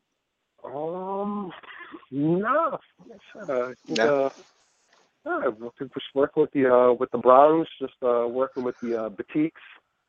Last year I produced the Batrix, which was the Batik Matrix combo, with the double visual of both of them. That was from breeding a visual ivory to a Batik male, 18-egg clutch. 8 of them came out to be. They were all going to be Matrix regardless, because the dam was a visual ivory, and everything that came out was going to come out Batik. It's a codon, so everything Batik was going to come out Batrix. It was going to also carry the Matrix gene, so 8 of them were Batrixes. And awesome. Yeah, I mean, as you could tell, Eric, you got one of them. They're visually stunning animals. I think the Matrix gene really cleans up the Batik. It cleans up that back pattern, kind of like a red and yellow granite berm. Really. That's why I like it so much. Yeah. They grow nice. Like I say, the way to describe them, it's amazing the depth of pattern. You can just stare at them, and it's almost like 3D. You can look into different levels and layers into that pattern. They're really a really good looking animal. Yeah, I think that's probably. Oh yeah, go ahead. No, go ahead. I was going to move on to something else. Go. Yeah, go ahead. Shoot it. No, I'm saying I'm also working with the in the Bronx the Lily, which is a line bred trait, but it's also shown to be a co-dominant, which Matt Turner has worked them also. He works with DPI stock, and he's proven out what he believes to be a super Adler lily, which is just an even more intense red animal. And the characteristics of the lily is just the field of red is a solid red. You don't get any of that black mudding or tipping in it. And just where there are the black is very striking. And it acts as like a turbocharger, kind of like an enhancer gene, kind of like in the when you're dealing with the royals, as you like to call them, like the yellow belly or the pastel. It just really amps up anything that it gets added to. It's like a lily matrix won't look like a normal matrix. Aside from the coloration, it'll also freak out the pattern a little bit. Right. Which is really nice. That's cool. Yeah. Yeah, I hear that come up a lot, Lily. I know Matt's working with some of that stuff, and I've seen that in person. He has nice stuff. The Lily albino stuff is outrageous. It's like I said, where it cleans up the red field, especially where it shows through in the albino, and you really get a clean, bright red animal. Yeah. Once the T neg lilies come around, which I believe Matt Turner might be close to maybe doing it this year, that is an absolute stunner. Because all that black, which is very striking in a lily, is going to be all white. So, and with the red, that's going to be a nice animal. Wow, that's really cool. I like them a lot. Okay.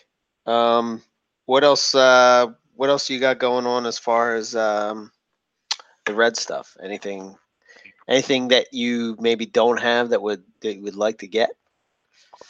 I don't have any golden eyes. So if anybody wants to just mail me a golden eye. Yeah, I mean that is a cool morph for sure. Yeah, the cool morph and the super, the magpie. That is obviously a long-term goal.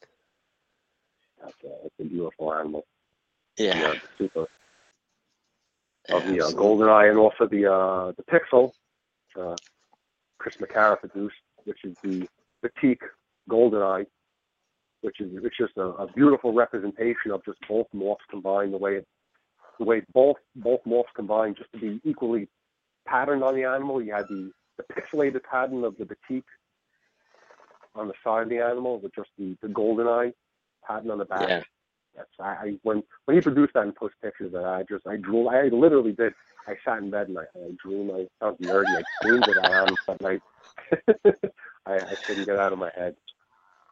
That's funny because that's probably my favorite blood python morph. That hands down is probably the coolest. That's just an awesome looking snake. Yeah.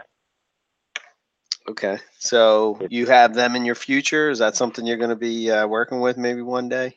Yeah, eventually. Golden eye in there. Yeah, Yeah. eventually. I don't know what I'm waiting on. I'm probably I'm getting one of those, but soon enough. Very good. I have my hands on the Yeah, I know. There's always those snakes that we're always shooting for that Tell we're me always about it. saying, yeah, I'd like to get that. And Well, the thing is, then you get it, but then something else catches your eye. Absolutely. Or on Right. your way to get that snake, like on your way to golden eyes, you ended up getting carpet pythons. So it's like you turned left a little bit. Yeah. That happens a lot too. So you would totally understand this. So Yeah. I went a little crazy on them recently, haven't I? well, Aside from that, worries. you saw me walk away from White Plains with 13 deli cups in my hand. yeah, that was awesome. It was like, and I love it because someone came up to me, he's like, "Who's that guy?" I'm like, "He's just getting started, but damn, is he getting started?" So it's like, that guy's going to be trouble in about 3 years. give him a couple years, and of course I keep joking because you're the only guy who's like systematically bought from me and Eric. So it's like I keep joking with Eric. I'm like, your pretty python's gonna be breeding with mine. So, They're going to be swarming, right? Yeah. Don't worry, Eric. I keep Owen stuff in separate tubs that I call the project. Oh, thank God.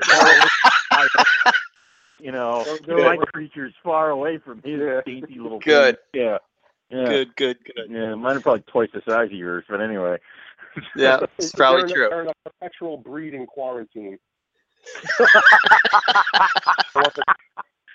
All up in there. Nice. Animals. Yeah, that's awesome. Oh, Owen. Oh, damn it. Yeah, but since that day, I've probably bought twice as many carpet pythons. So, I that's slowly but surely coming up. I anticipate, I have a house move coming up, so I have envision a new snake room soon with some slick caging. That's pretty much the reason why I wanted it. Yeah, that's also why I wanted to get into the Morelia. Just for the purpose of having some nice caging with some nice visual animals that I could actually see. So I'll have my hopefully I have my blood room, and then I'll have my Morelia room. That's cool. Yeah, Multiple rooms. if I can. If I can convince the wife. Right now she's very tolerant. My snake room is also the utility room, so it doubles as the washer and dryer in there. So my poor wife, who's not a fan of the snakes, after when she goes in there to do laundry, she's tormented by sabu pythons popping at the tubs as she walks by. Yes. And all I hear from her down there is, you son of a bitch. Every time she walks by them, they're popping the tubs. Like she jumps every time, even though she knows it's coming. She knows it's coming. That's awesome.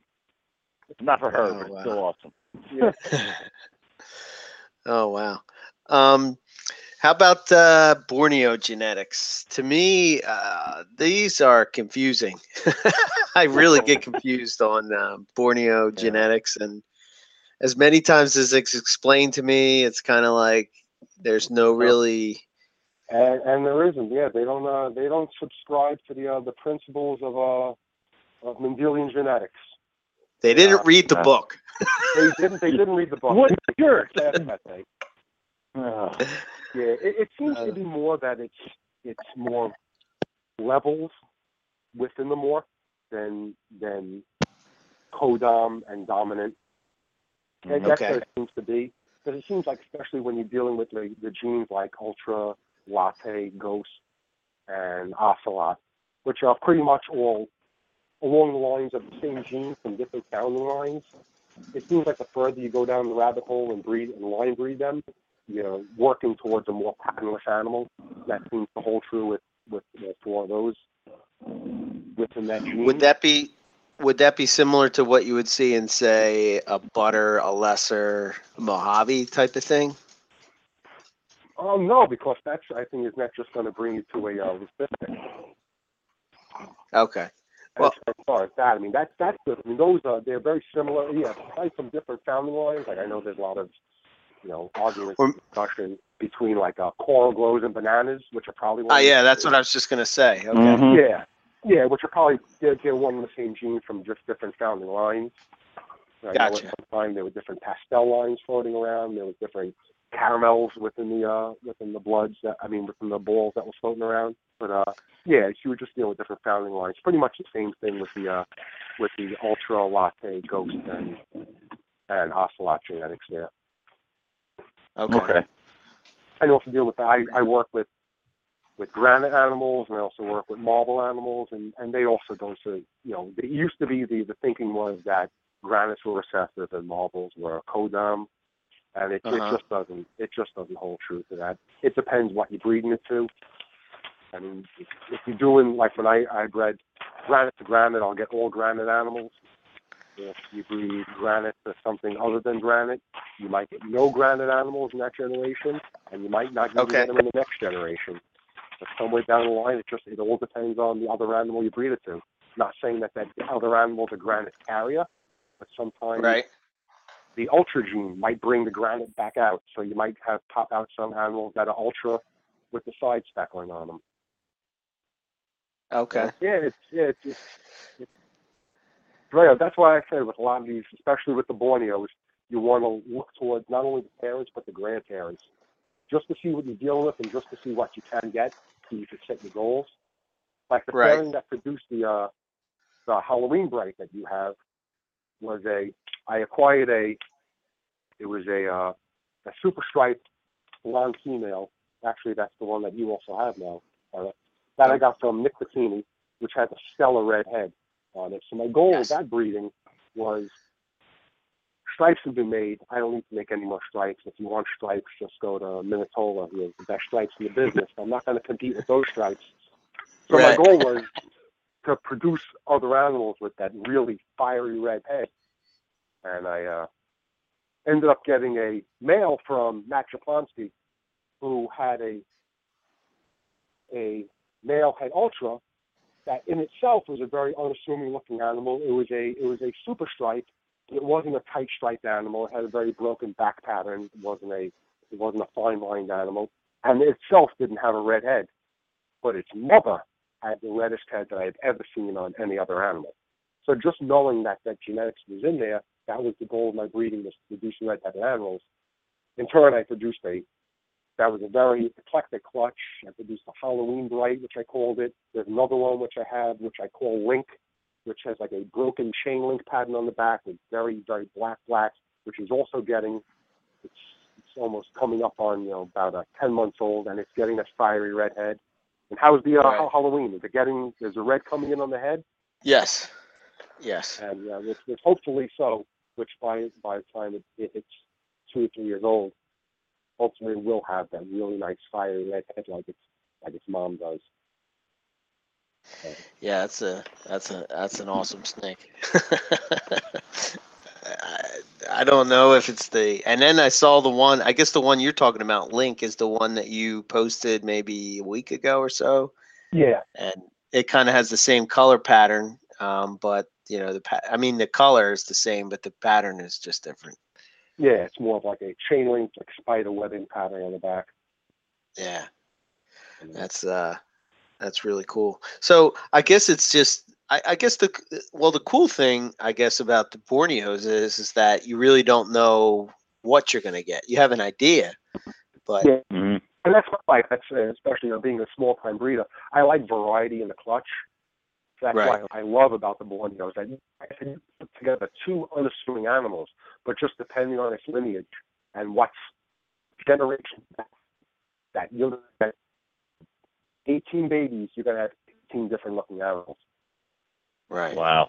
And that's why I enjoy it. That's because then you have projects on your hair to choose to work with. Because you're going to have some of them, they're going to have stripes. You're going to have some of them with some other funky back pattern. You might have some of them with speckled sides. Ultra ghost type animals. That's all. So. What would be the characteristic that makes something, say, an ultra? Is it just the well, yeah, as far as, like I said, the 4 genes you're dealing with, the ultra, the latte, the ghost, and the ocelot. It's the coloration. It's a creamy color base pattern, sometimes gotcha grayish or silver. They'll have usually the dorsal patterning will be different from a normal Borneo. A lot of times they'll have just a dorsal. They'll have a stripe on the dorsal ridge. Gotcha. Yeah, okay. And it's a lot of metallic colors. There'll be metallic silvers and metallic golds in it. Now, how does the blue ghost? How does that fit into that? That was a line refined by Keith McPeak from his original Founding Ghost line, and he just through his line breeding, he just developed animals that would have this purple hue to them, and that some of them, when they turn on, they are amazing animals. I'm sure you've seen some of Matt's. Yes. Yeah, and when they turn on, they are on. I mean, they are purple people eaters. They really are something to look at. Yeah, I guess pictures don't do them justice, and it's kind of like one of those things where when you see it in person, you're like, "Holy shit, that is cool!" Yeah. Awesome. Okay, so I guess really, and another, I guess another cool aspect of it is that you can just kind of like look at a trait that you'd like and just kind of sort of breed towards that, and you know, with Borneos, it seems that you can really do some really nice refining in certain traits. Yeah, I mean, if stripes are your goal, you could work with 2 genetically striped animals that just have a single stripe, kind of like also like you're dealing with carpets, like the tigers. You know, you produce two tigers together, you're going to get some animals in the cluster that have even tighter stripes, cleaner stripes, tri-stripes. That's been proven also with the Borneos. Yeah, I mean, there's a lot of exciting things. I mean, you're not going to the genetics aren't solid, whereas like I'm hoping to produce, just by producing breeding a marble head ultra with a super stripe head ultra. My goal would be obviously an animal to be super stripe ultra with marble sides. It's not going to work like that. It's I mean, I might get an animal that resembles that, but it's not like you're dealing with clean genetics like you're dealing with in a ball python, where you throw 3 genes into the mix and it's clean and you know exactly what you get before the thing hatches. Right. Whew. And that's what's so interesting about the Borneos, because no 2 people's Borneos are going to look the same. I mean, pretty much now at this point, I've been doing this for such a long time, I could just look at a picture of an animal and I could tell whose line it came from. I could tell if that's a Tim-Mead animal, if that's a Keith McPeak animal, if that's a DPI animal. Right. Does it just come over time? I mean. Yeah. Yeah, just the refining of the lines. That's kind of cool, because if you put the work in, you really can stand out, have your own formula. Yeah. Absolutely. That's pretty cool. They've come a long way. I mean, you look at some of the stuff now. I mean, you look at some of Matt's ocelot stuff, and you look at where it is now compared to, you look at a wild caught normal Borneo. It's light years away from where they came. Yeah, what's crazy is I remember going to. I've had.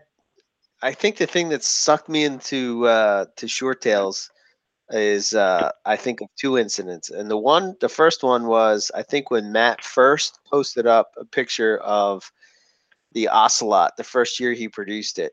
I just was totally blown away. Like, what the hell is that? And then I remember going over. It's funny because I was talking to Matt for a while about getting into them, and I asked him if I could go over to his place and check out what he's got going on. And he was showing me, and you had posted up a picture I guess it was from last year's breeding season, where you kind of had three different. I guess you had a Batrix, that Link, and Yeah. you know that picture. I didn't even really know you at the time. I just saw that picture. I said, Matt, I like that right there. Whatever that is, I want it. Yeah. I'm like, who's this guy and what is that? Because that is the coolest group of snakes I've ever seen in my life. And that was just the one holdout from each of the 4 clutches I produced last year. I took that. Yeah. So it's just I don't know. It's just that's just crazy that I don't know. Now I have that animal in my collection, and I get to see. I don't know. It's just nuts. But that is or an animal from that pairing. But yeah, they're just awesome animals. Yeah, and that's the great thing about morning. It's really different. Somebody unique animal. Yes. Very cool. So I saw that you were working with Womas. Have you bred those guys?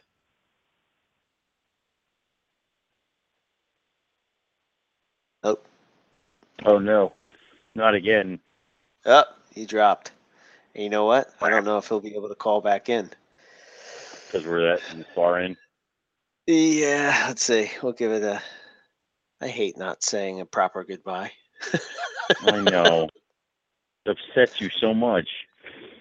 Well, it's not fair to the guest, I don't want to be viewers like and the guest, and he wants to throw his own stuff out there and such.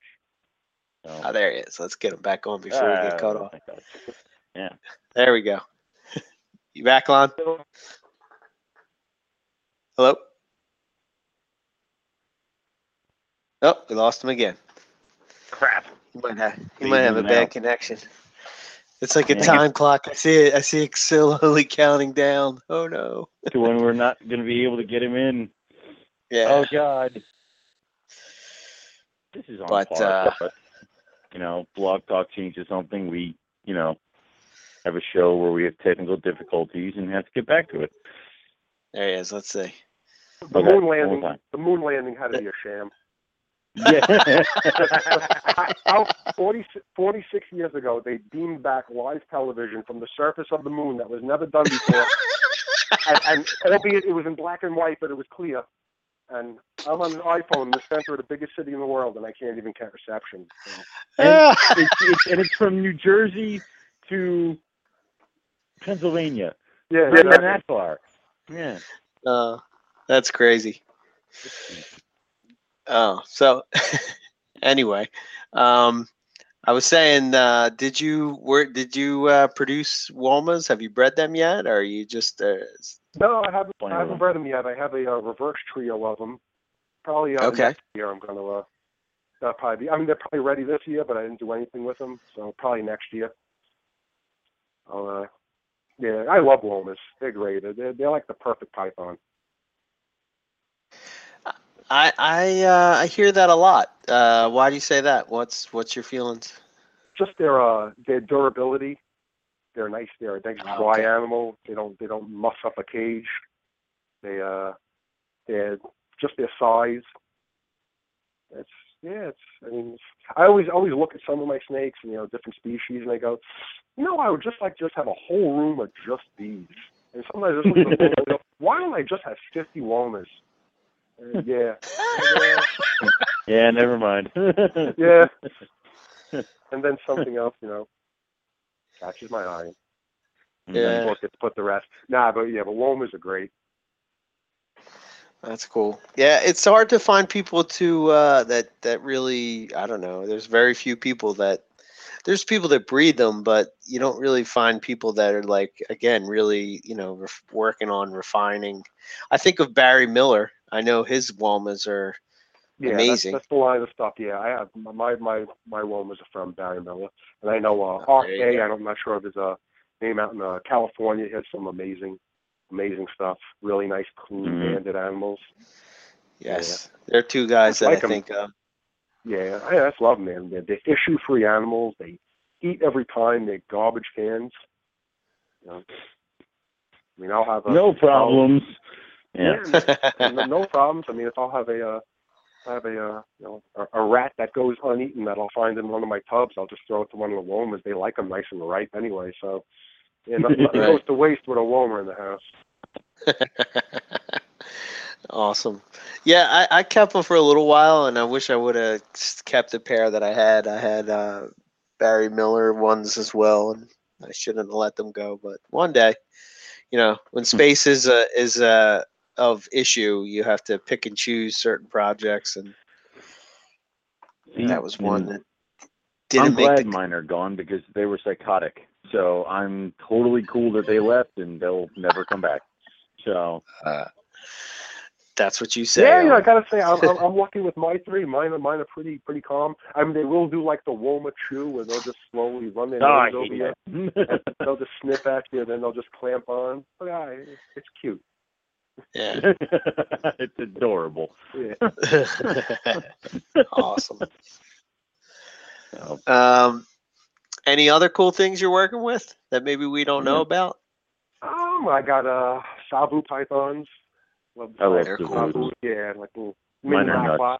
Yeah, I'm not I don't think I'm ready or set up to go full blown maclots and do that side. So Sabus are nice. I like them. Get some olive pythons. Yeah, I'd love to get some albino olives. Those are beautiful. Oh, one day, maybe in the new house. Maybe I'll see. There you go. How much space I get. Housewarming present to you. Yeah, buy it for yourself. Yeah, exactly. I have spotted pythons. I got both the Cape York and the granite phase. Okay. Oh, cool. Yeah. I like those. Those are great. Also, those are like a python and a corn snake package. Yes. They're great. If those got a little bit bigger, I mean, those would be. I mean, they're great too. Never refuse food. Durable. Mhm. I think I have a. Go ahead. I think with the I was going to say, I think with all the talk of the big snakes and whatnot, I see those type of species becoming more and more popular over the coming years. Yeah, and with the morphs coming about, I think from what I hear, the albinos should be making their way stateside soon. So spotted. So that'd be cool. Yeah, that'll be cool. What's that? What the marble children eye? Those have been ones since they showed since we shown pictures of them for the first time. Have been ones that I always thought would be cool if they showed up here. Yeah. Yeah, they got the just like everything. Just like everything, eventually it will. Yeah. Well, I also have patient. On the Basherly have a small amount of royals. I'm proud to say. Eric's going to tell you that that's okay. I won't. So that's. Owen is not a fan, but I am a fan. I'm sorry. They've always been a figure, a staple in my collection since the beginning. I mean, I just had a male normal that just passed that I had for 23 years. Wow. Yeah, and I mean, I couldn't give two shits about the ball market. I think it's funny that I was able to there you go. A banana male this year for $300, knowing that. Oh my God! Knowing that thing was $30,000 only a handful of years ago. Are you right? Like $200? I mean, $300. Picked up a banana male. Yeah. Yeah, if I just really, I mean, I know everyone says, oh, they're for the kids, but to enjoy them. And if they want to hold a snake, that's the one snake I can hand off to them, no problem. I'm not going to, So, yeah, they're good. They're good ambassadors for the show and tell. So I'll agree to that. Yeah. They have a special. What would the word be? I guess maybe nostalgia for me because, like I said before, when I was a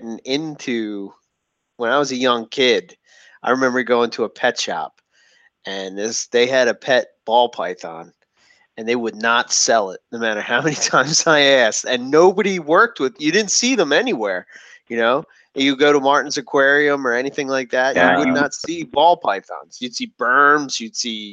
I've seen retics. I've seen all these other, crazy pythons, but nobody really gave two shits about ball pythons. And I don't know. It's just you look in that book, Boas and Pythons, or Pythons and Boas, or whatever, and just there's like a picture of it sprawled out. I'm like, wow, that's really cool.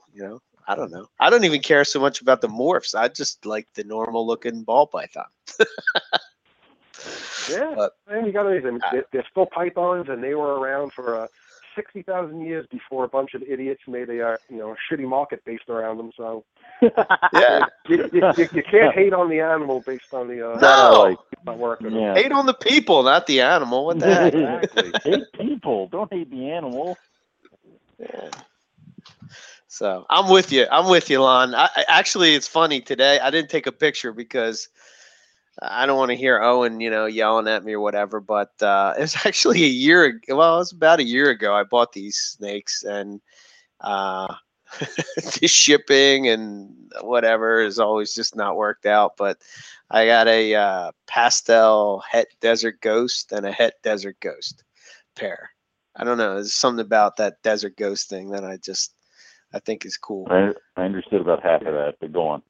So, but I don't know. It's just It's something different, At least for me, I'm used to dealing with carpets and all these scrubs and whatnots, and to see something like that, it's just different. Yeah, I'm 15 years late to the game. I produced my first bumblebee this past season. That's the only and that was always something I wanted. I mean, after seeing Nerd when they first produced them, when they're $50,000 for that thing.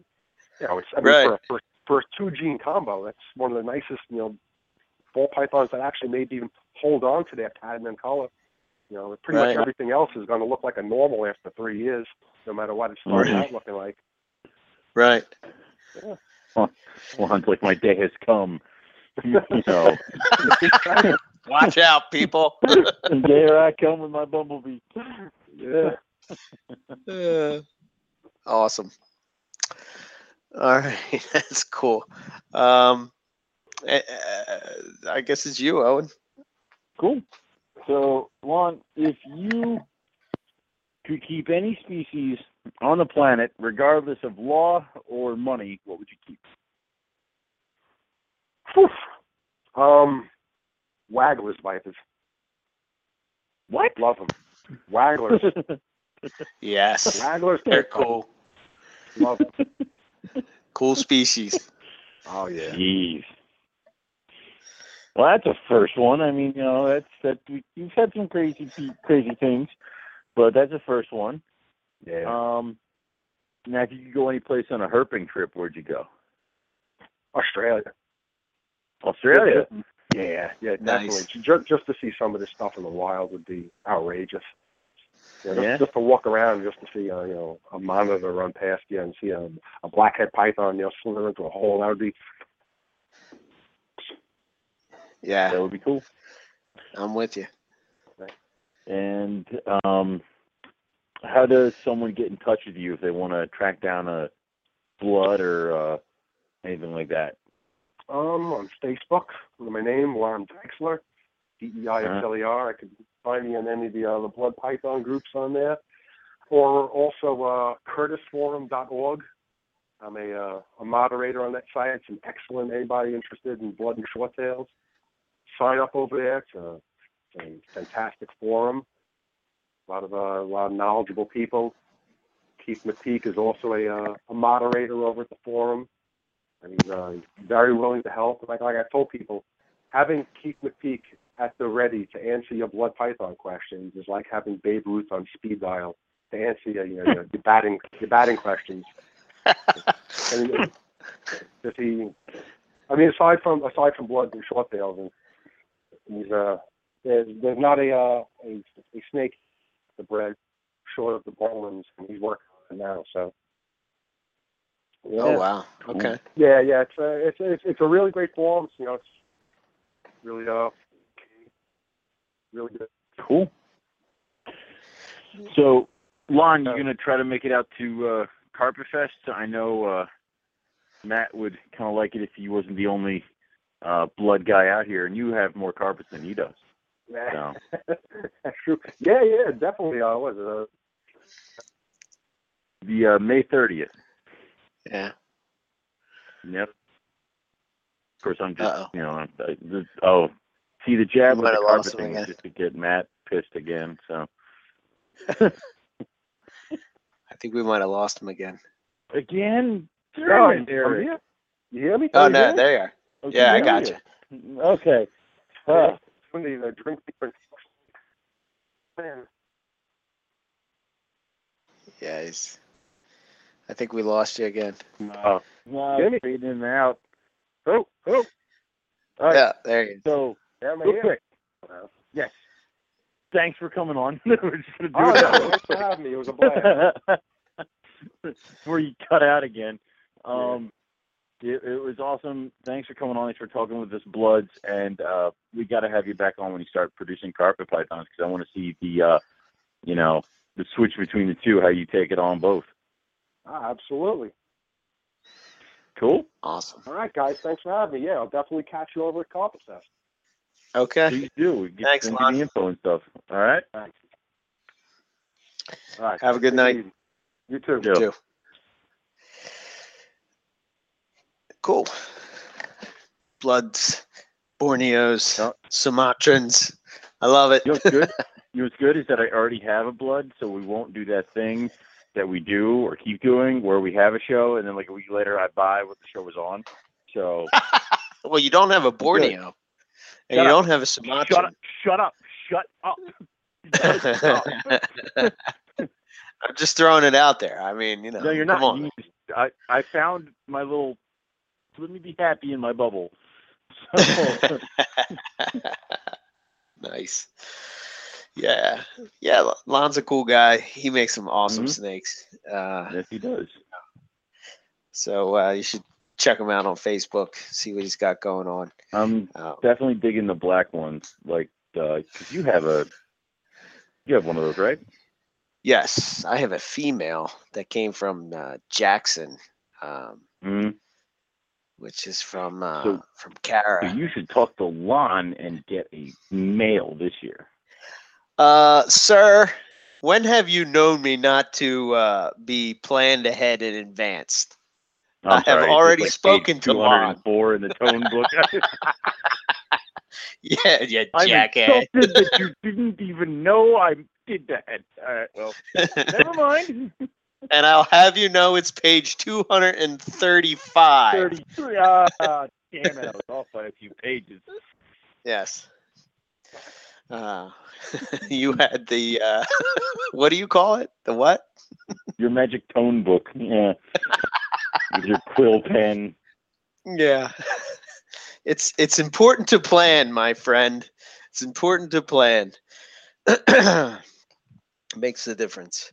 Ever since I saw, if you go over to Lon's Facebook page and you look at the top, you'll see that black Sumatran with the orange eye staring at you. Ever since I seen that picture, I knew that you're done. I had to work with some Sumatrans and to try to get ones that were, that jet black. Like I said, I'm surprised they're not as popular. I guess people like the color and the contrast and whatnot, but come on, man, a solid black snake, it's hard to beat. Mm-hmm. Hard to beat. It is. I mean, but you know what? I would normally insert my. I'd love to see it on a carpet python color thing here, but just the shape and of the head and the eyes that go with these things just make it even better. So yeah, I am a fan of the orange heads, though. I like that contrast, so I kind of like them both, and hopefully one day I'll be able to work with both. I know. I don't doubt it. I know that they're not easy to find, the orange-headed ones, unless they're caramel albinos or hets, which kind of, I believe the hets are kind of like they throw some goofy stuff, kind of like, I guess like het exanic. You kind of, can tell what's going on somewhat. I believe they're the same story. Yeah. So, yeah. I don't know. I got nothing else. All right. And there we go. I think we should just go. So, Carpet Fest T-shirts, we hit 30. We did hit 30? Okay. We hit 30. I'm kind of surprised that we didn't sell more. That we haven't blown past it. We only have till the 9th of April. So, I do know that Darian, well, I don't know if you took care of him or not, because he and his wife usually order 2, and I didn't know what was going on with that, so I got to talk to you about that one. No, this is all your deal. So we are at 30. We have 20 more to go before we hit our goal of 50. I usually set the goal pretty low for these kinds of things because usually people who are just coming, but it isn't just if you're coming to Carpet Fest, you can just grab it. It's one of those things where I was wearing my original T-shirt for the original Carpet Fest the other day, and it's cool just to have them all.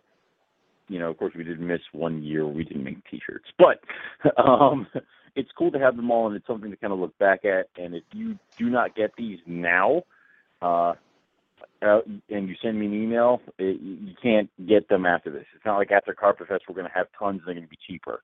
This is it. If you do not order it now, you have to wait till the 2016 Carpet Fest T-shirt, and it will be a different design. So you cannot get the albino carpet python on the T-shirt unless you order it now. Like how last year we had the gray shirt with the Jag on it.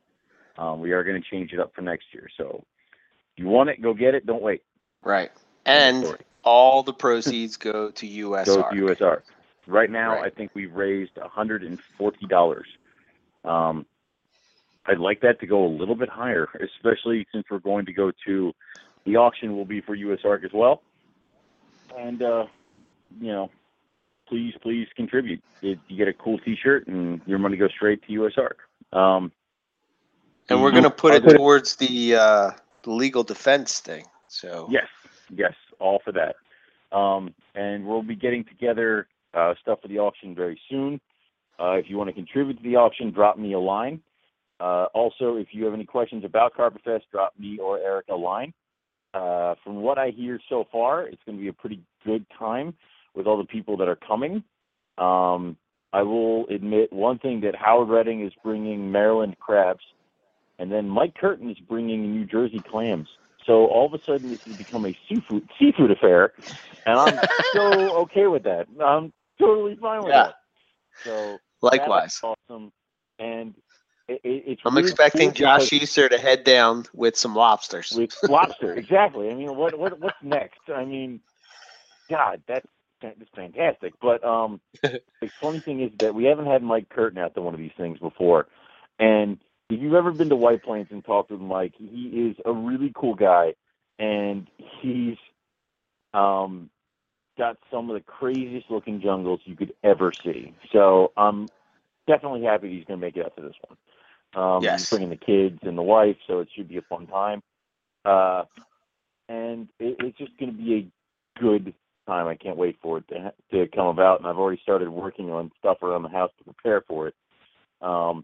So if you want to come, definitely come. Also, we have the Sunday after Carpet Fest, we have the behind-the-scenes tour of Reptiland in Allentown. It's Clyde Peeling's All Reptile Zoo. How many? I think there's like maybe 2 or 3 slots available to go with us behind the scenes. We'll have to check on that. If not, we can always try to set up another group for behind the scenes. You wouldn't go with us; you'd go in a different group. So. But we would need to. I want to go with you, Owen. I want to go with you. That's going to be annoying. So, of course, if we're going to set up another group, we're going to need more than it can't just be like the 10 of us and one other guy. So we got to have more people who might want to do it. Otherwise, draw straws. I can Eric. I mean, that's fine with me. It's totally cool with that. So high end. You might be cool with that. Group. Yeah, well, anyway. Listen, you jackass. Yeah, I mean, Carpet Fest is, I guess, is going to be a change this year. So I'm hoping that people that maybe didn't want to drive all the way to Maryland don't have as far to go now in being in Pennsylvania. And actually, Owen, you're not all that far from Maryland, right? From Buddy, you're what, an hour No, away? not really. So? Like there was when you guys went. We went at the Buddies around Christmas time. You guys took like an hour 40 minutes. I guess it took like 2 hours 40 minutes. I took like an hour to get the Buddies. Yeah. So it is a little bit closer to Maryland than you expect. Yeah. So I guess the cool thing is that you can network, with the people in the carpet python world on the East Coast, and hopefully, well, we know Bill's coming, so Bill's that's the first one. Multi-species I have to get him a guy. Carpet Fest T-shirt that fits, but that's between me and Bill. Yeah, and just to be able to hang out and geek out about snakes and just things that you think and talk shop and all that kind of stuff, and then to get to know the people on a personal level, have a good time, laugh, eat, drink, be merry. So, yeah, it's can't beat it. Don't wreck my house, but it's one of those things where and of course we automatically say, do not bring snakes that you intend to sell. Do not think that this is, the best way for you to unload a box of animals by bringing them here. So no, this is not a show. This is fun. This is enjoyment. If you end up selling some snakes just by talking with people, that's totally fine. Don't set up a booth at my house. So, damn. I told you not to do that, Eric. So, yeah. I was just gonna set it up right at the bar. I'll smash it. Smash that high-end crap. But anyway, so it's just calm, relaxed, and fun, and it will be a good time. And of course, my snake room will be open. We can show people around, check some stuff out. I might have some species that you do not have never had interactions with. You can handle the white lips at your own peril. I won't be touching them, but that's some of the things Good that luck we can with do. that. It's also something cool to happen. It's going to be fun. So, and it's just one of those things that we hope everybody comes out for. And you don't necessarily have to go with us to Clyde's place on Sunday, but if you do, that's even better. And please let me know if you guys need help finding hotels in the area, work out for anything like that. I can try to do it for you, search around. Okay? Yeah. Except for you, Eric. And you get no help. Yeah. And don't forget the Northwest Carpet Fest is now officially September 12th. Stay tuned for more details about that. But so we're going to be putting you in a crate and shipping you Delta to Doug out there, right? Yeah. Okay. Yep. Would you like a magazine inside your crate? I'll take the complete Carpet Python book, please. Okay. Do we need a heat pack for you? Will you stay warm enough? I don't know. I don't have the thick coat that I used to have, so I might need maybe a 20-hour heat coat. I mean, a heat pack. All right. I'll give you a 72 because we're friends. So okay, man, you're swell. And maybe 2 air holes. I hope I don't show up on Monday, the day after Carpet Fest, because that would really suck. That'd be hilarious. I hope I'm not delayed. But he's lost. I'm delayed in shipping or something like that. Yep. It would be. Eric's in Tennessee. Yep. That'd be funny. He's at the South Carpet Fest. No, it's supposed to be the Northwest. Sign for Eric. Yeah, he's at a. Yep. Good times for sure. Yep. Let's see. Let's wrap this up, I guess, and head on out. So you got your Carpet Fest info. Follow us on Facebook, Carpet Fest. Follow us on Twitter. Same thing, Carpet Fest. And we also have carpetfest.homestead.com. for updates and more info on all the Carpet Fests that are happening. It's good to see just the community, getting together and grow. We'll just be traveling all around the place. Owen. Oh my God! Yep. Which is fine by me. I don't have any money. Yeah. So. Yeah. I guess we got to sell some snakes. That could happen. So let's see, Morelia Python Radio. Next week, I am very happy to have, I believe, Jay McClear from Best Boys is going to be coming on and chatting with us. So very cool to talk to Jay. I saw him at White Plains, and he has some really cool projects that he's working on, and hopefully we'll get to talk about it. And he breeds a lot of different. I believe he breeds boas as well. Carpets, boas. I know he's worked with everything. If you diamonds, jungles. Yeah. Yeah, so it's for like 5 minutes. All of a sudden, you know everything. Awesome. Yeah, I was quite impressed with his attention to detail when it comes to selective breeding for specific looks or traits or in carpet pythons or whatnot. So be looking for that. We have a couple other cool guests. I have to solidify a date, but Tim Tyndall is going to be coming on at some point, and we're going to be talking inland nice. Carpets. So that should be cool as well. I'd like to get some more blood and short tail talk. I think that would be cool. I'm still trying to work on that round table. Having the guys talk, and of course we'll have to have another carpet round table so that we can have Nick on and we can all say we're not worthy. Yeah. We're not worthy. Yeah. No, we're not. I mean, get every question answered immediately. Oh well, this is a weird I told I really wanted Nick to come on the round table, the chondro round table. That's what I wanted him to come on. Because his views on chondros are a little bit different than, say, some of the people that we've had on the chondro roundtable. And it's not that I want to see them fight. It's just that I like the discussion. It is.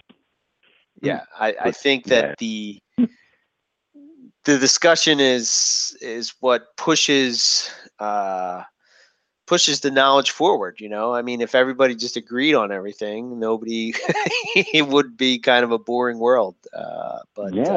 The fact that people have different views and different ideas, and I mean, just tonight I learned a bunch of stuff from just listening to Lon that I never thought of.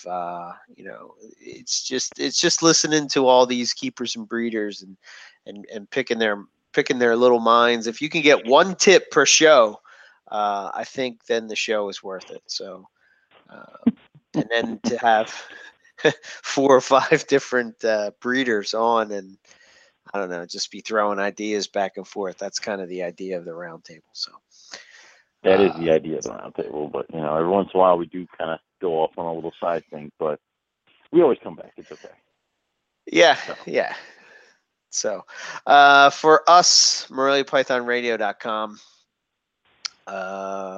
You want to get in contact with us, best way is to send us an email, info@MoreliaPythonRadio.com.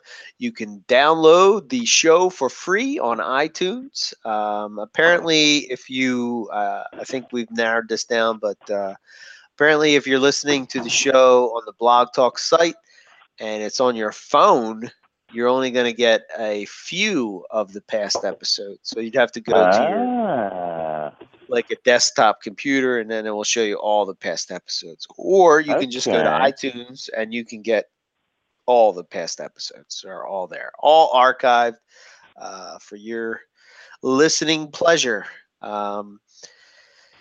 That's it for Morelia Python Radio. You can like our Facebook page, follow us on Twitter, Morelia Python, and Morelia Python Radio for Facebook. As far as myself, ebmorelia.com. I have a lot of work to do on the websites. The season has been kind of crazy, and I kind of have been focusing on the snakes. So I'm sorry that the websites are not staying where they should be, but we They're will not soon all change completely that. up to date. Yeah. Well, it's I have a lot of ideas, and there's a lot of pages that they're not turned on, and all that kind of stuff. But sometimes you have to choose, Owen. Do you want the website or the animals? I know. So I have some cool pairings. Probably the best way to get updates from me is to go over to the website, and I have a newsletter that I send out. So you can check that out. Sign up for that. Whenever I release things, like say if I was going to release any tiger head albinos, they would be released through that first. So you might want to to subscribe to that. If you want to get in contact with me, it's eric@ebmorelia.com. That's all I got. If you're interested in any of the clutches, you can go to the 2015 pairing page, the breeding page, and you can check out what we have. And if you see something that you're interested in, by all means, contact me, and I'll put you on the list. That's all I got. All right. What I got is you can go to rogue-reptiles.com. We're in the process of updating it, redoing the animal bios as we shift over some of our projects. There's a few other things. Also, we have all the babies that are for sale on the website. You can also go to Rogue Reptiles at Facebook.com. Give us a like there, and you actually get a more up-to-date version of what's for sale at the Facebook page. Usually we put something up there first, and then we throw something up on the website, and then it goes out to the general public. Right now, we just threw up 2 of our black-phase white-lipped males. Surplus males are up for sale, and those are only on the Facebook page for now. So that's that. You can also give us a call, check us out, and do all that fun stuff.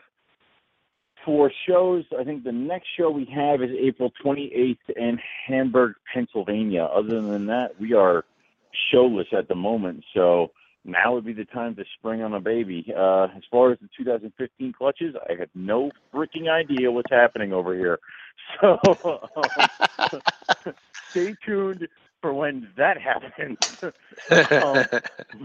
At this point, I can't even say perspective, like pairings or anything like that. It's just, I'll let you guys know when eggs hit the ground what the hell the parents were, okay? So, we can figure it out from there. So that's all we got here, and that's all I got from me. And what we will say is thank you all for tuning in, and we will catch you next week for some more Morelia Python Radio. Good night.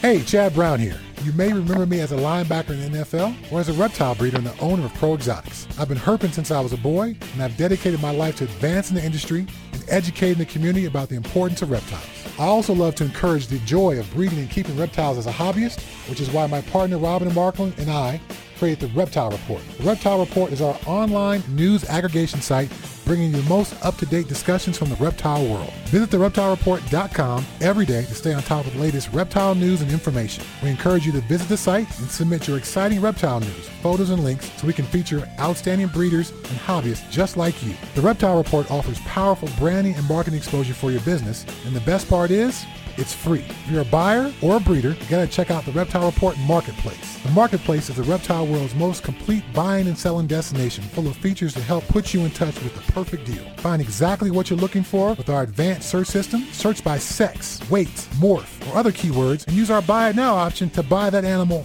right now. Go to marketplace.thereptilereport.com and register your account for free. Be sure to link your Marketplace account to your Ship Your Reptiles account to earn free tokens with each shipping label you book. Use the marketplace to sell your animals and supplies and maximize your exposure with a platinum ad that also gets fed to the Reptile Report and our powerful marketplace Facebook page. Buying or selling? Use ShipYourReptiles.com to take advantage of our discounted priority overnight shipping rates. ShipYourReptiles.com can also supply you with the materials needed to safely ship your animals successfully. Use ShipYourReptiles.com to take advantage of our discounted priority overnight shipping rates, the materials needed to ship your reptiles successfully, live customer support, and our live, on-time arrival insurance program. We got you covered. Visit thereptilereport.com to learn or share about the animals. Click on the link to the marketplace, find that perfect pet or breeder, then visit shipyourreptiles.com to ship that animal anywhere in the United States. We are your one-stop shop for everything reptile related.